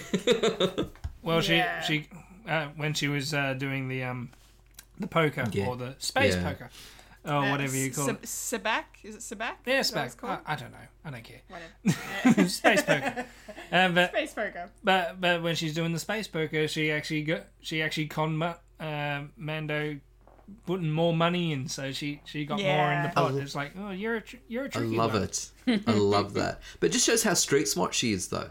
But because again, look at the position that she's in. she's in this space by herself. She's got a lot of valuables around her. She has to be that on top of it, that smart. And I think I love the sense of survival within her. I think you get instances like that tell so much backstory, and you can interpret and draw whatever you want out of it. I think it's just those scenes with her and Mando are just so well done. You see such a great team there. Whether they're suspicious of one another, I'm not sure. I'm not really getting that vibe, but they could be. But it just makes for really interesting dynamics there. They're helping each other out at the end of the day, right? They're getting something when you're out, from one another. Yeah, when you're out in the outer rim, you need to look after yourselves. Absolutely. Like out of reach of the was the Empire. Now it's a vacuum. Yeah. Now it's free for all, which is kind of cool. I like it. They're taking it into this sort of in this space where the Empire's gone. There's a vacuum, and the First Order hasn't formed yet. So a lot to play with. Yeah, there is. Probably not too much because you can't really fuck that up. Retcon it all. when you're dealing with an in-between series. Yeah. No, I fingers crossed they don't find a way to do that. And then you can't have like the kid, which the kid that when he's doing all these shenanigans, Baby Yoda doesn't give a shit, doesn't give a fuck about the survival of a species. It's like, well, he's only 50. Is he really eating? Well, he's only 50. He doesn't know any better. Is he going through a growth spurt? Does he know he's doing wrong? I don't know. Having kids myself, like, probably going through a growth spurt, so something's probably going to happen. Is he being an incubator because he's not really chewing? I don't know. He's just swallowing these things whole. Yeah, because there was sort of whimsical sort of music when he was up against the can. That felt so 80s, like, to me. It definitely felt like a Mugwai episode. Oh, yeah. Mugwai! That bit. Oh, yeah. So, I don't know. Is it malice? I don't know. Or is he turning into a Sith?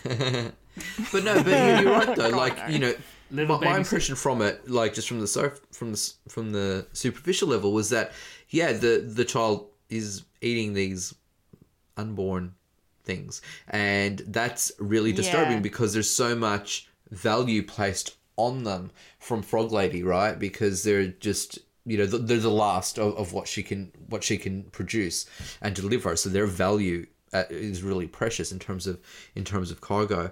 But there's a bit of dark humor, especially the last time he eats one of them, because she's there sort of just embracing and protecting, and he's just like, yep, whatever. That was so I laughed funny. and felt bad. Yeah. Felt bad for laughing. Yeah. But I think it's used to really interesting effect. It'd be even more interesting if he is sort of more knowing, and it is like some sort of incubation thing to protect them. That's really fascinating. I hadn't considered that.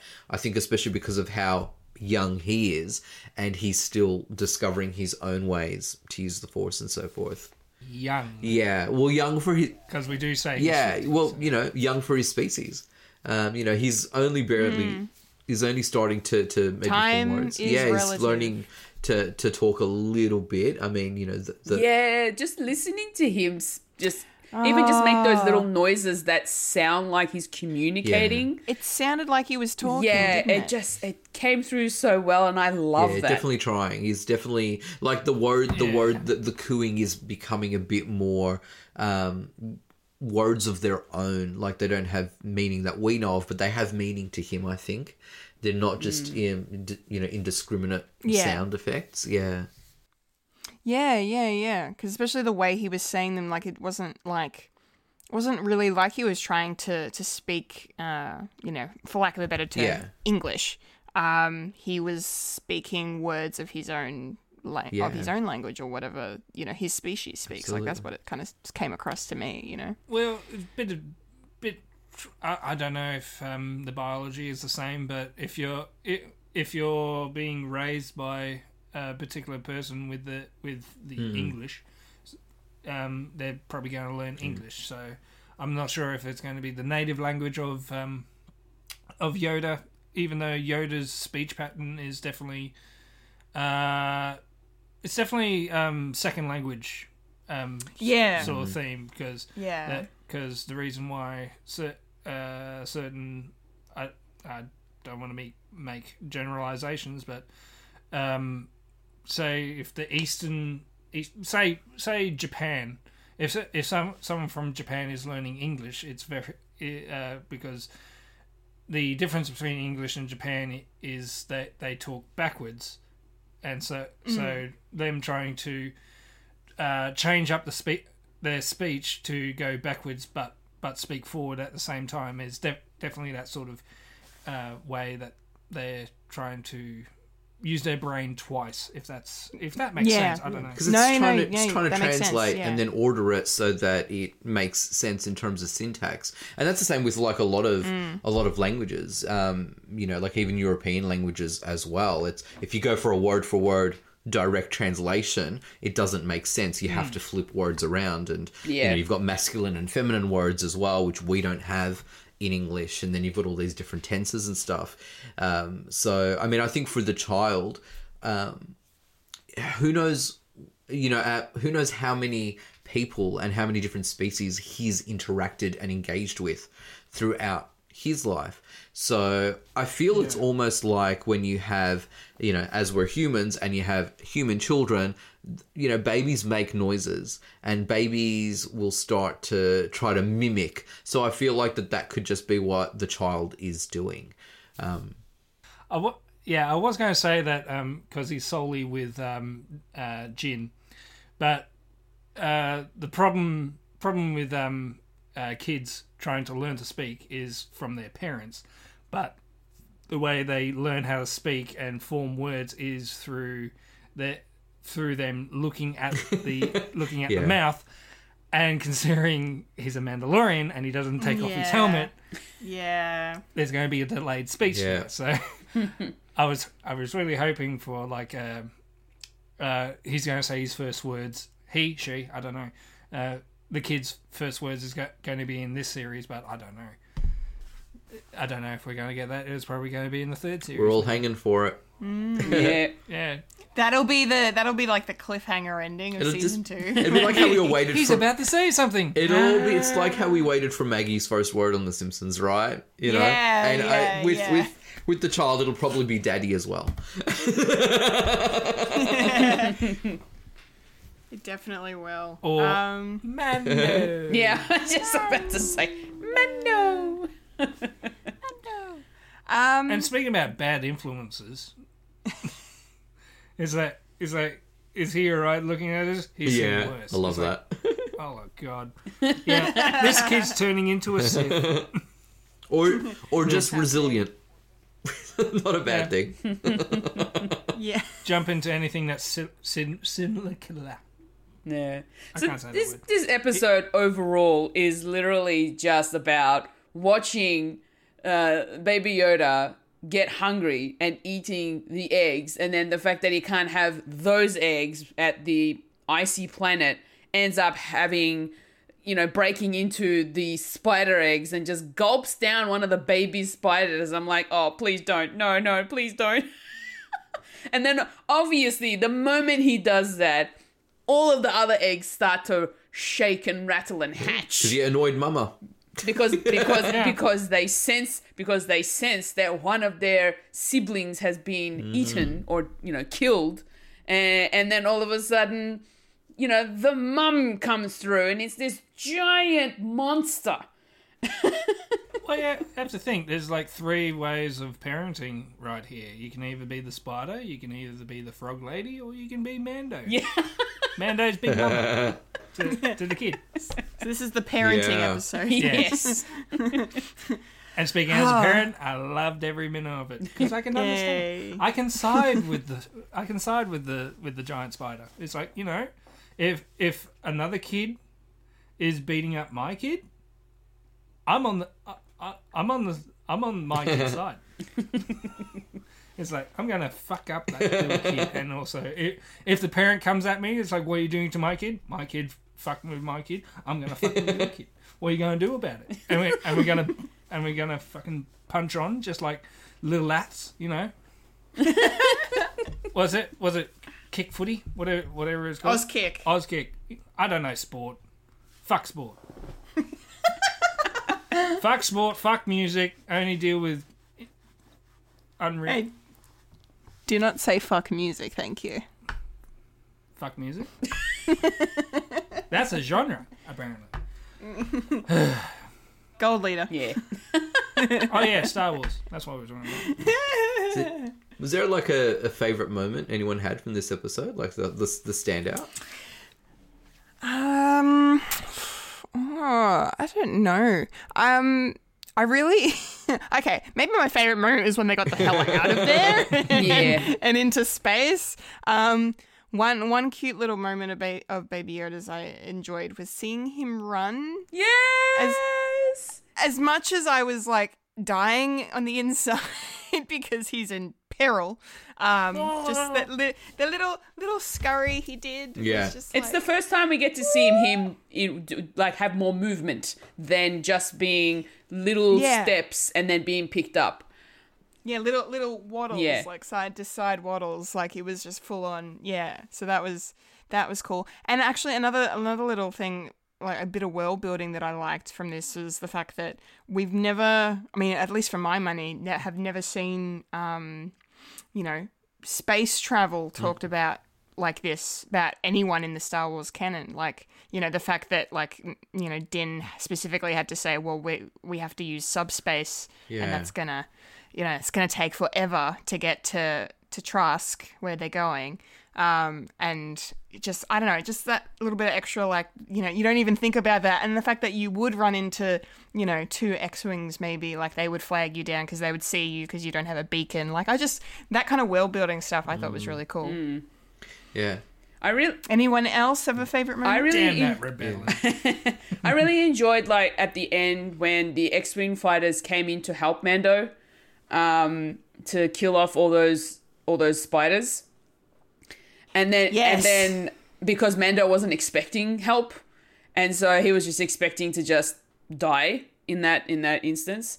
But and then to turn around and find the same X-Wing pilots that were trying to chase him down, that actually ended up helping them, and then turning around and telling Mando, "We could take you in. You could be under arrest, but you're alright. You're okay." We're going to leave you at your own devices. Oh, thanks. Yeah. Thanks, supposedly good guys from the movies. Yeah, pretty much. It's very much like, we're not going to, like, arrest you, but we're not going to help you either. It's kind of a truce type thing. But, I liked when Mando was pulled over, essentially, by the X-Wing fighters, because for me, that was so intense. Like, I held my breath just with that tension going, what's going to happen? What's going on? I just thought that was riveting for me. As much as I loved the onslaught of the spiders, because of course I will, because that was really effective and really good looking. But I think just that interaction in space, for me was just so well written and so taut. Like, you could feel the tension, and I have to say, incredibly performed by Pedro Pascal as well. Like, you can feel the edginess in his voice with every move, because again, so much was at stake. So that for me was my highlight. Did you have one, Michael? I suppose I don't really have a highlight, but I'm definitely enjoying this series where I hope maybe they'll continue doing this, but it's sort of like a monster a week. That will be pretty cool if they're doing like a monster a week sort of thing, or maybe it's just a fluke that we got 2 monsters in a row. But for some reason, the technicality of how they're filming these, like we know we know they sort of film these during like the first lockdown of COVID. So for some reason I was going through. Oh yeah, I see how they film this. There's only one actor that's not having a face covering, and they're in individual shots. That's why they're talking to a puppet, or they're talking to an android, and I shouldn't be looking at that. I should be enjoying the cinematic experience. Yeah, at the moment it's at the moment it feels a lot more episodic than the first season. Like how you said, Michael, it's almost like a monster a week, which I'm all for, but it feels like every episode is its own adventure with a very thin thorough line through it, and that's Mando trying to reunite the child with their species or their race. But you feel like all of these characters that he's meeting along the way will resurface, and that will be the payoff. I'm absolutely all for that. I like the way that this season is going. Yeah, and this episode ended with like a bit of a cliffhanger almost. It was like just as you're like, okay, they're sort of moving on, and then credits. Like, oh my gosh. They're space. Yeah. Well, I can't wait for next week. to the can't wait for next week to see what happens, and I really want Frog Lady to just get there safely and have her babies and just be all right. Get to her, man. Yeah. Spawn those eggs. Save the species. Save the species, yes. Oh my goodness. No more eggs for you, Baby Yoda. No. My you little Lord. bastard. You're going to have to get him a muzzle or something. Just... no use. terrible. He's still got the Force. Look, I'm not going to lie. I love it every time Mando tells him off. I love it so much. He's like, no. Oh, and he was so direct this episode. Just, no. Like, oh, that was good. I've done that before, and I've heard it. Well, hopefully it was more effective for you than it was for Mando, because the child just ignored him. Well, I don't think my daughter has ever tried mass genocide. There's still time. She's still young. She's not 50 yet. Yeah. She could be the next Hitler. I don't know. We can only see. It's all right. If someone from the future times travels back to your house and appears on your doorstep, maybe you'll know. But I think it's maybe too late. Because you know the thing about baby Hitler. They need to be babies. She's not a baby anymore. So. She's not a baby anymore. So apparently she's all That's right. true. She turns out okay. Of course she does. Yeah. Well, she has terrific taste in movies and that. You know all about that, Kendall. The first movie that she saw, she wanted to get the hell out of it.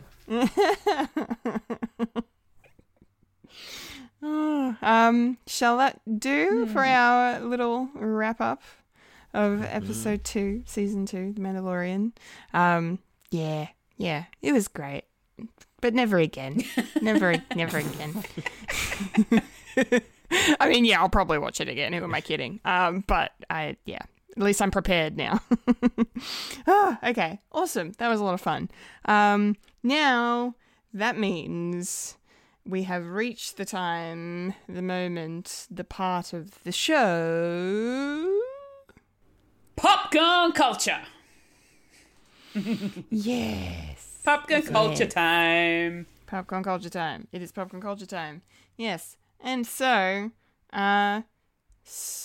being sort of topical, slightly topical, we have decided this week that we are going to discuss who our favorite US presidents or world leaders in film and television are.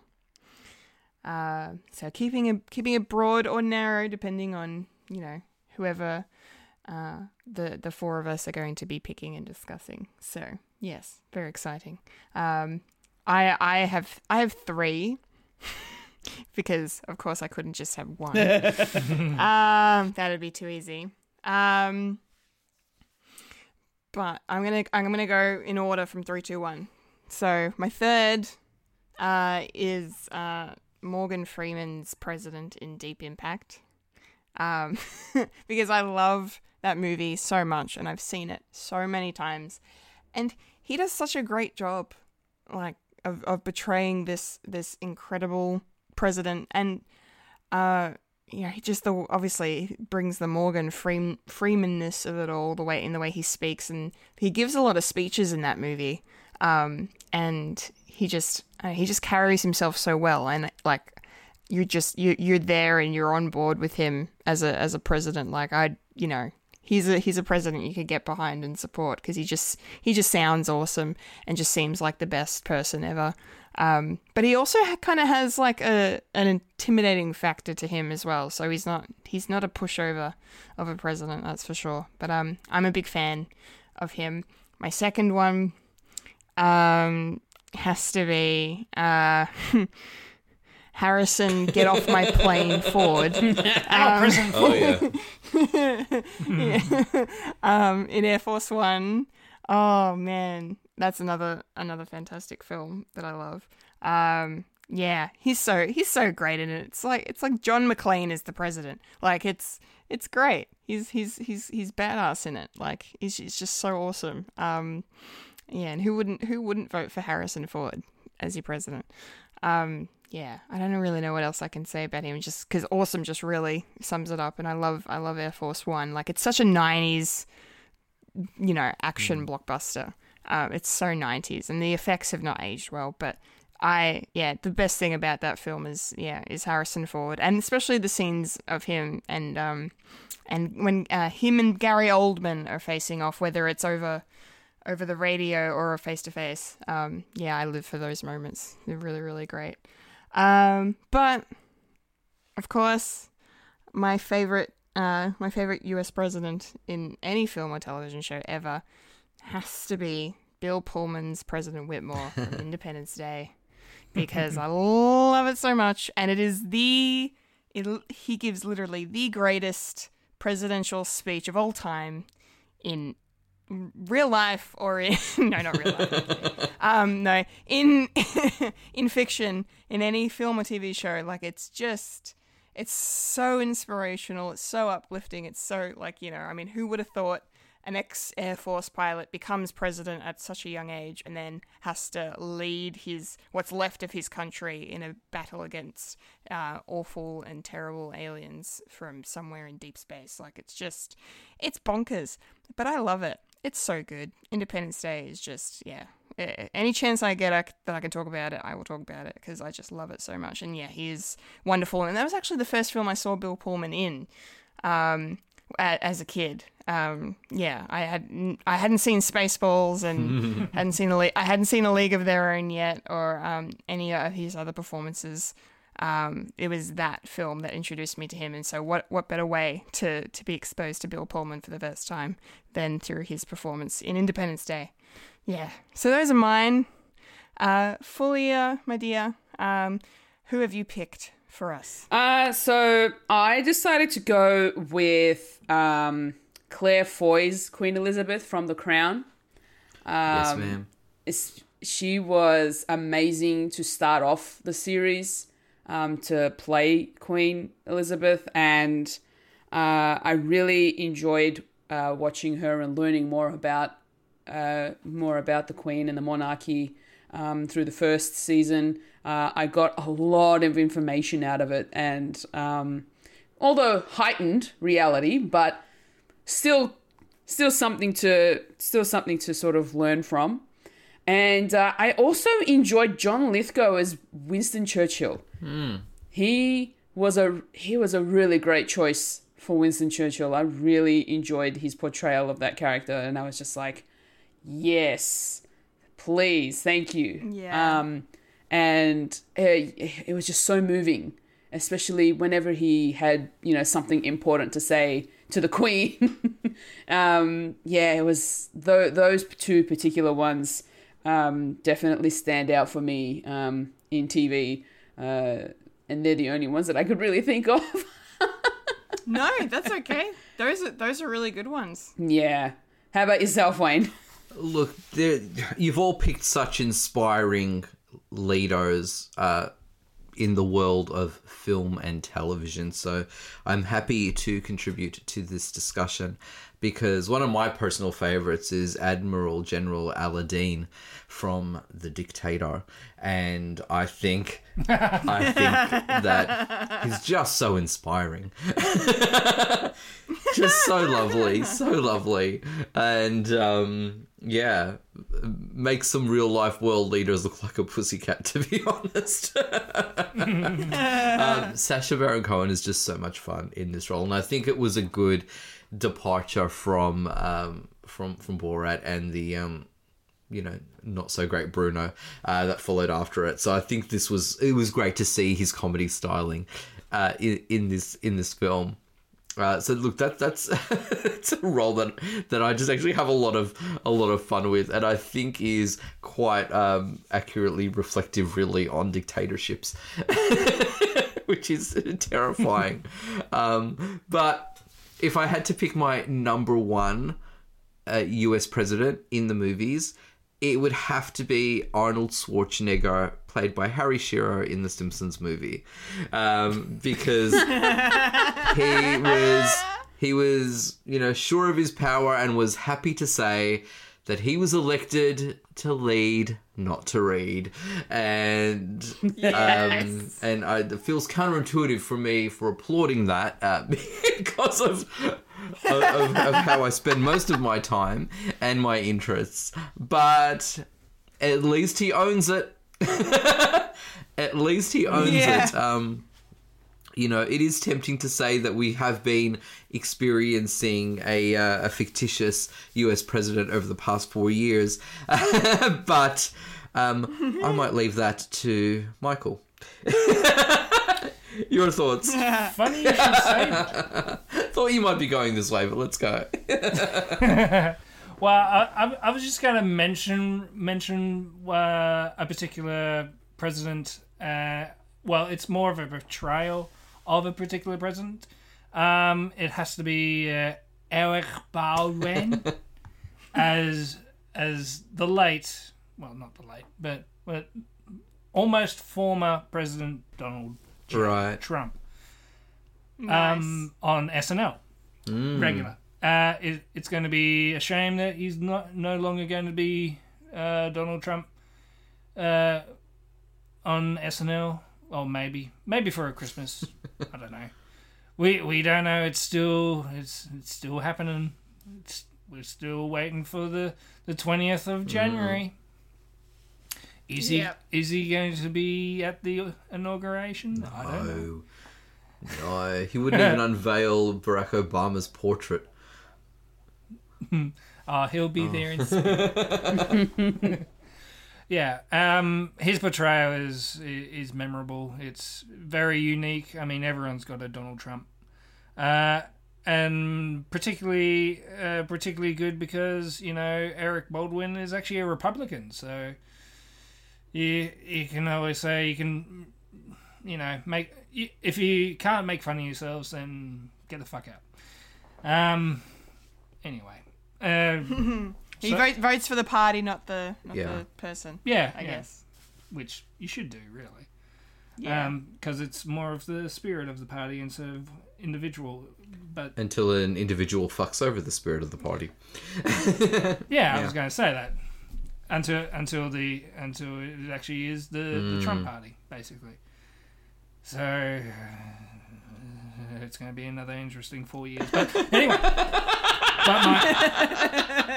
But my overall favourite US president, I will say president because she is a vice president at the start, but she becomes president at the end. And of course, I'm talking about Selena Meyer, played by Julia Louis-Dreyfus from Veep. This is the best political satire in American history, and it will be hard to top. Of course, it's the best because it was created by Armando Lenucci, who also did The Thick of It in the UK. And of course, you can't really do The Thick of It in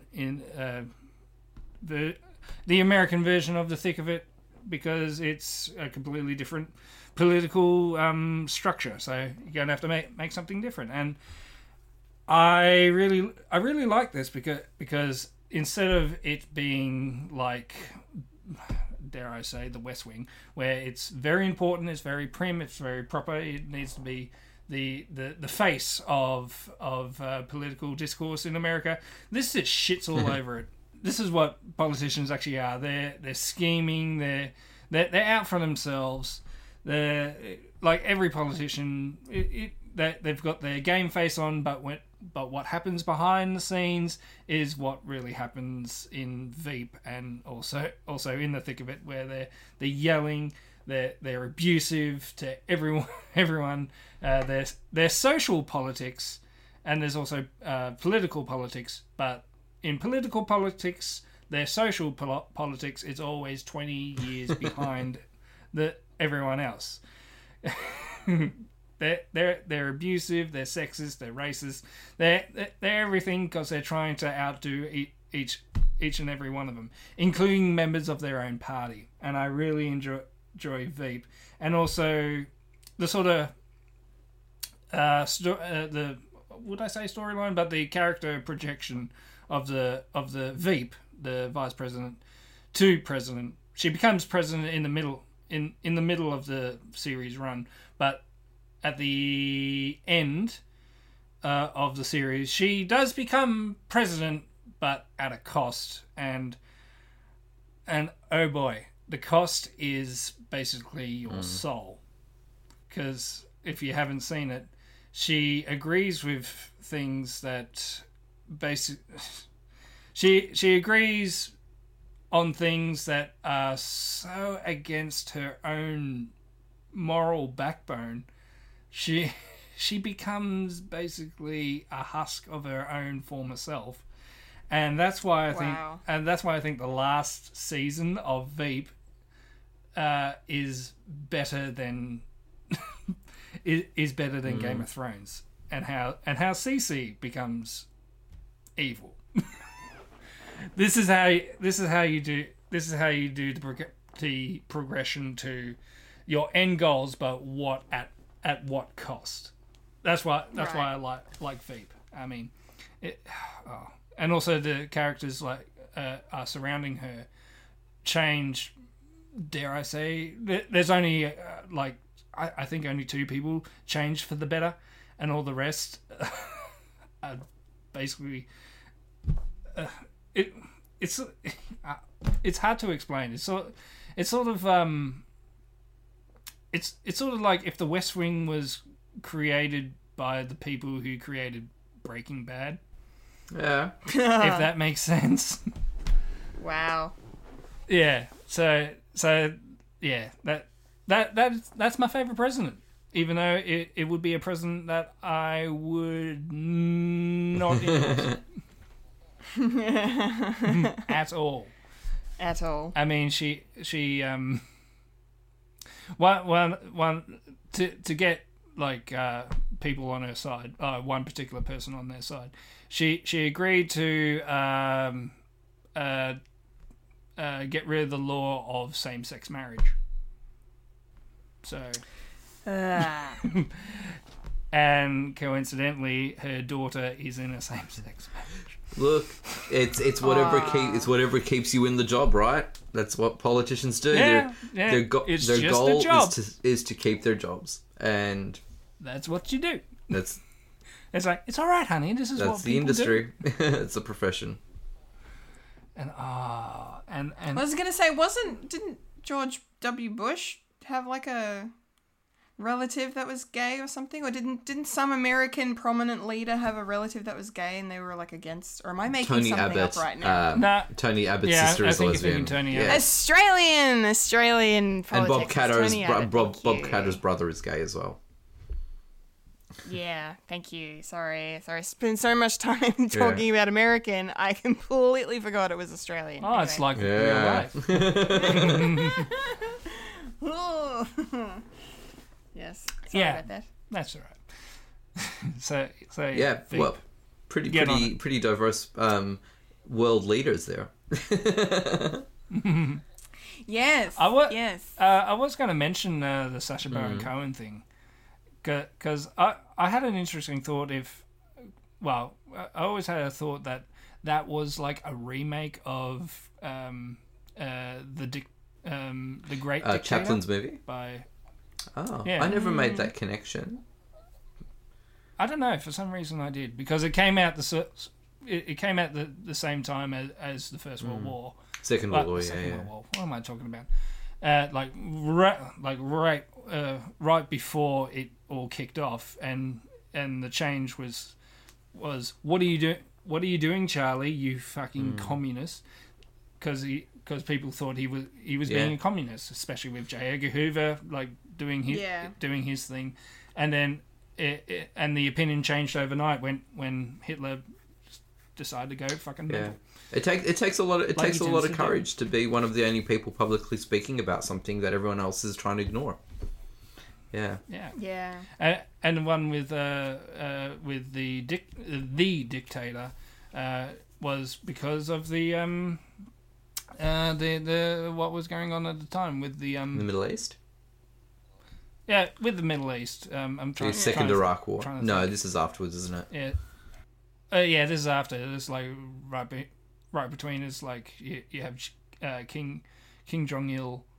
Gaddafi was still around. It's like the world sort of had a lot of prominent dictators. Yeah. Yeah. You couldn't really pick one. No. So he decided to put them all into the same sort of basket of bastard. Yeah, exactly. Nice. All right. That was really, really good. None of us repeated. I love it when that happens. It's great. Nice and diverse. Excellent. All right. Well, that wraps up Popcorn Culture for this week, which means it's time to check in with Fred.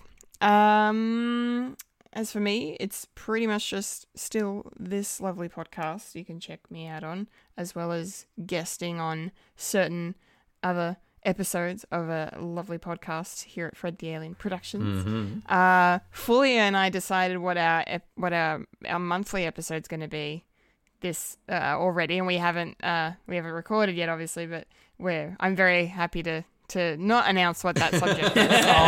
Any clues? Because it's too soon. Too soon for clues?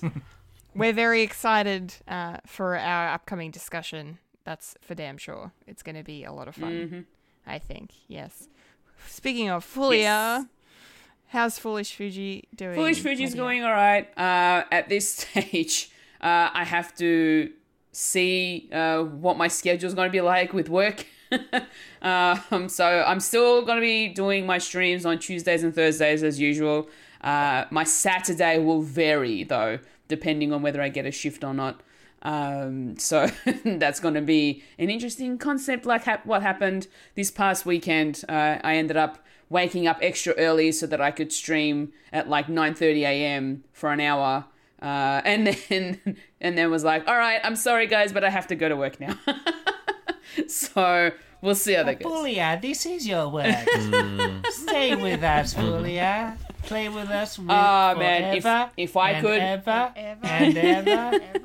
if I could stream full time, that would be amazing. I think it just seems like it's just a lot of fun to do. It's like you're sitting there, you're playing games, you're chatting to people, you're meeting new people, and it's just a lot of fun. I love it. I didn't think I'd get this invested in it too, because now I'm considering, my setup and trying to upgrade it so so that the viewers have a better experience, so that I can give them that better experience. And now I'm all over it. So I'm really enjoying that side of things. I've got new videos coming out on my YouTube channel. Still Animal Crossing with my second island. They're just little highlight videos, roughly about 5 minutes. So they're really easy to consume. And that's pretty much it with Foolish Fuji. With just in general, I'll be at work. learning all the things that I need to in the lead up to the Christmas period before it gets extremely busy. And especially with Black Friday coming up at the end of the month. So now I'm just like, all right, learn everything you can now before everything goes down the drain. That's it, Fulia. Stay positive. Yep. And when in doubt, it won't last for long. And when in doubt, if someone's being annoying, just put them in the full Nelson and just chuck them outside and say you're bad. Use those skills. Yeah. Yeah, I don't think I'll be doing that. Wayne, how's your week looking? So we've got the Fred Watch Halloween special still out. The lovely Kendall joined me to review a wonderful film called Cujo. Michael was banned from that episode. Sorry, Mike. Not sorry. You know I like my Stephen King. Yeah, and look, I will say one thing because we do have to work together. So just so you know, it wasn't a personal attack on you, although I kind of wish it was. But Ooh. no, You're such a bitch. Oh, just and I don't even try. Kendall, get it? Because Cujo. Yeah. Cujo's a male dog, but Kendall was over. Kendall came over to the Fred Shed, rearing to go to review a movie with Philip and myself for Fred Watch, and then Philip was like, "What time are we starting? Can we start at this time?" And I'm like, "No." Don't come at all. It's kind of like, no, don't come at all. And Kendall was already here, as I said, Kendall, let's just do our Halloween special. We recorded this bad boy in March, I think it was, if not February, because it was before lockdown, as you can tell by the audio quality, because it's a clearer and stronger than our recent ones where we're doing it from different studios. So in February, so I could have gone there. Okay. Yeah, you could have if you didn't live in Darwin. So we've got that Halloween special still. Well, you're right, because I don't. Still out, and look, I loved reviewing this movie with you, Kendall, and I think we've had such a great discussion. And it's a multi-layered horror movie, which are the best ones. A lot of great messages in there. Speaking of horror movies, Kendall and I also caught up digitally for another horror movie review, and that if all goes to plan will be out on Friday, and it will kickstart a new sub-series within Fred, our Freaky Friday specials, where it's all about the wonderful genre about horror. So so I think you can expect a lot more of Kendall on Fred Watch, which is wonderful. And because of restrictions easing, Kendall, we can watch these movies together. I know. And me and Kendall can record together. And Michael, if you ever have a day off and would like to trek down and join us, of course you are always more than welcome. Why, thank you. You're such a sweetheart. That's okay. I am surprised when you said the Freaky Friday. So it's like, what? You should do all the body swap movies. We'll get there. We'll get there. 'Cause there's a shitload. Yeah. Look, Kendall and I are going to take it one horror antagonist at a time, and Friday will just a random Friday they'll come out, and what better way than to start this Friday, which will be my lucky day. So I'm really excited about this Friday. So hopefully it's a great podcast, because it was such a great discussion as well. Yeah. Had a lot of fun with it. It was awesome. Yeah. How about yourself, Michael? What are you up to this week? Nothing.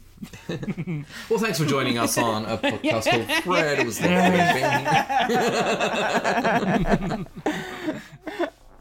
Yeah, I'm just doing the same old. Work, play, a lot of Minecraft, keep my mind out. Trying not to spend my money on stuff, which is a shame, because I want a computer that works. Hugs. You never know. Black Friday prices might be good. Sorry? Black Friday prices might be good. That's what I'm hanging out for. Yeah, no, but wishful thinking. I need a house, apparently. Yeah, you need a house to put the computer in. I'm more looking forward to buying a mower for some reason. I've turned into an old man. That's what I'm noticing as we're all getting older. Is like, we remember when we were kids, we used to hate getting like socks and undies for Christmas, and now we're like, oh my god, socks and undies. Nah, it's not the socks and undies for me. It's Bunnings vouchers. It's even worse. I still get excited over socks. Don't get me wrong. Actually, I should show you all at one stage what happens when you accidentally order the same sock collection about 4 times.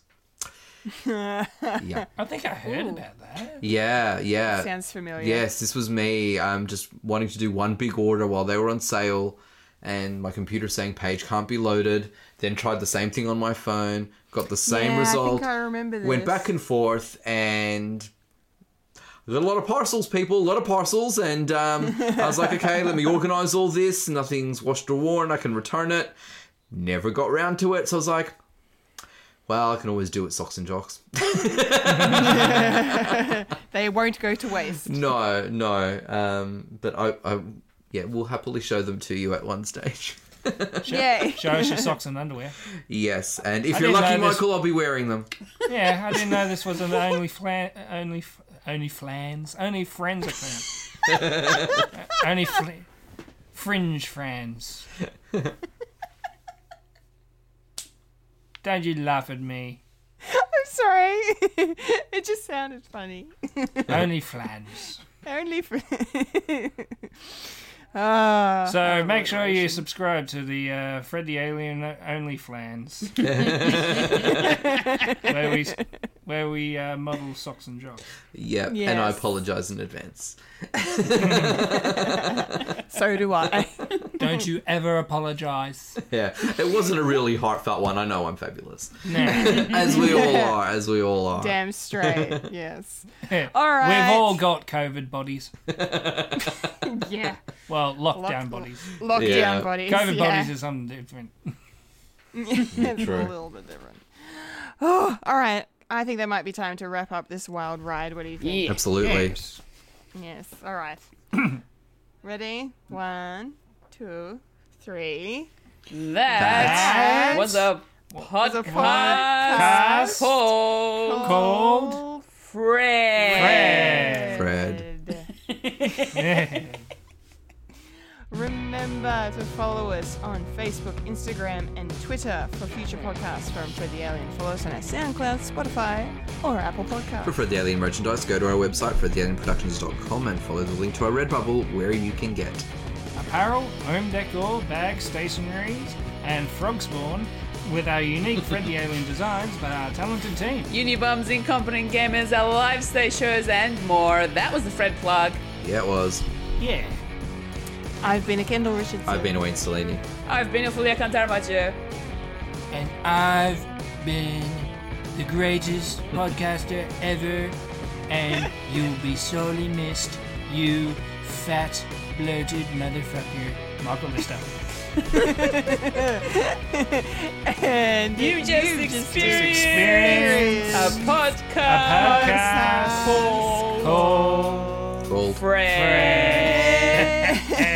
Fred. We gotta get this sinking down right. Just once. Just at least once. It'll be a little bit better next week. Was that a personal attack? No. Yeah, exactly. No, I meant the fact that Kendall will be here.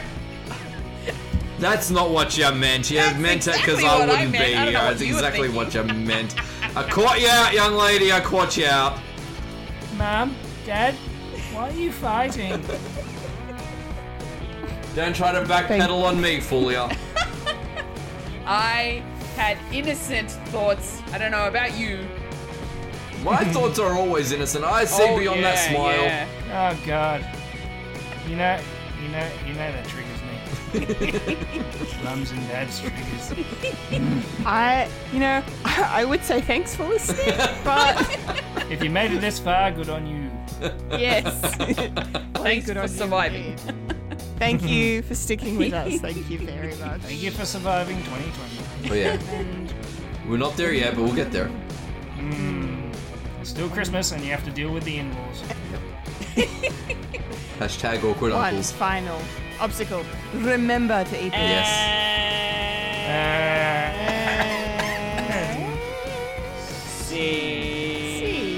Yeah. Scene. Sync that Folio. I never do. Good luck. Behind the scenes. Before we start, can Yes. I have an intermission? Yes. Yes. That is okay. Cool. He's been drinking too much water. Same. I'm connected. Yeah, I'm gonna take Oh this my god, everyone's opportunity going. just in case. Sorry. I'm all alone. There's nobody here beside me. Oh my goodness. The windows are empty of people. We are now here with nobody in sight. I am the lone one, the lone wolf, who decided that didn't need to empty out their bladder. But you know, that's fine. I'm fine with that. I don't drink that much fluids by the sounds of it. But that's fine. Well, at least now I get to see what's actually behind these people's heads. Mike has a full shelf. Kendall has a bedroom. And Wayne has a curtain.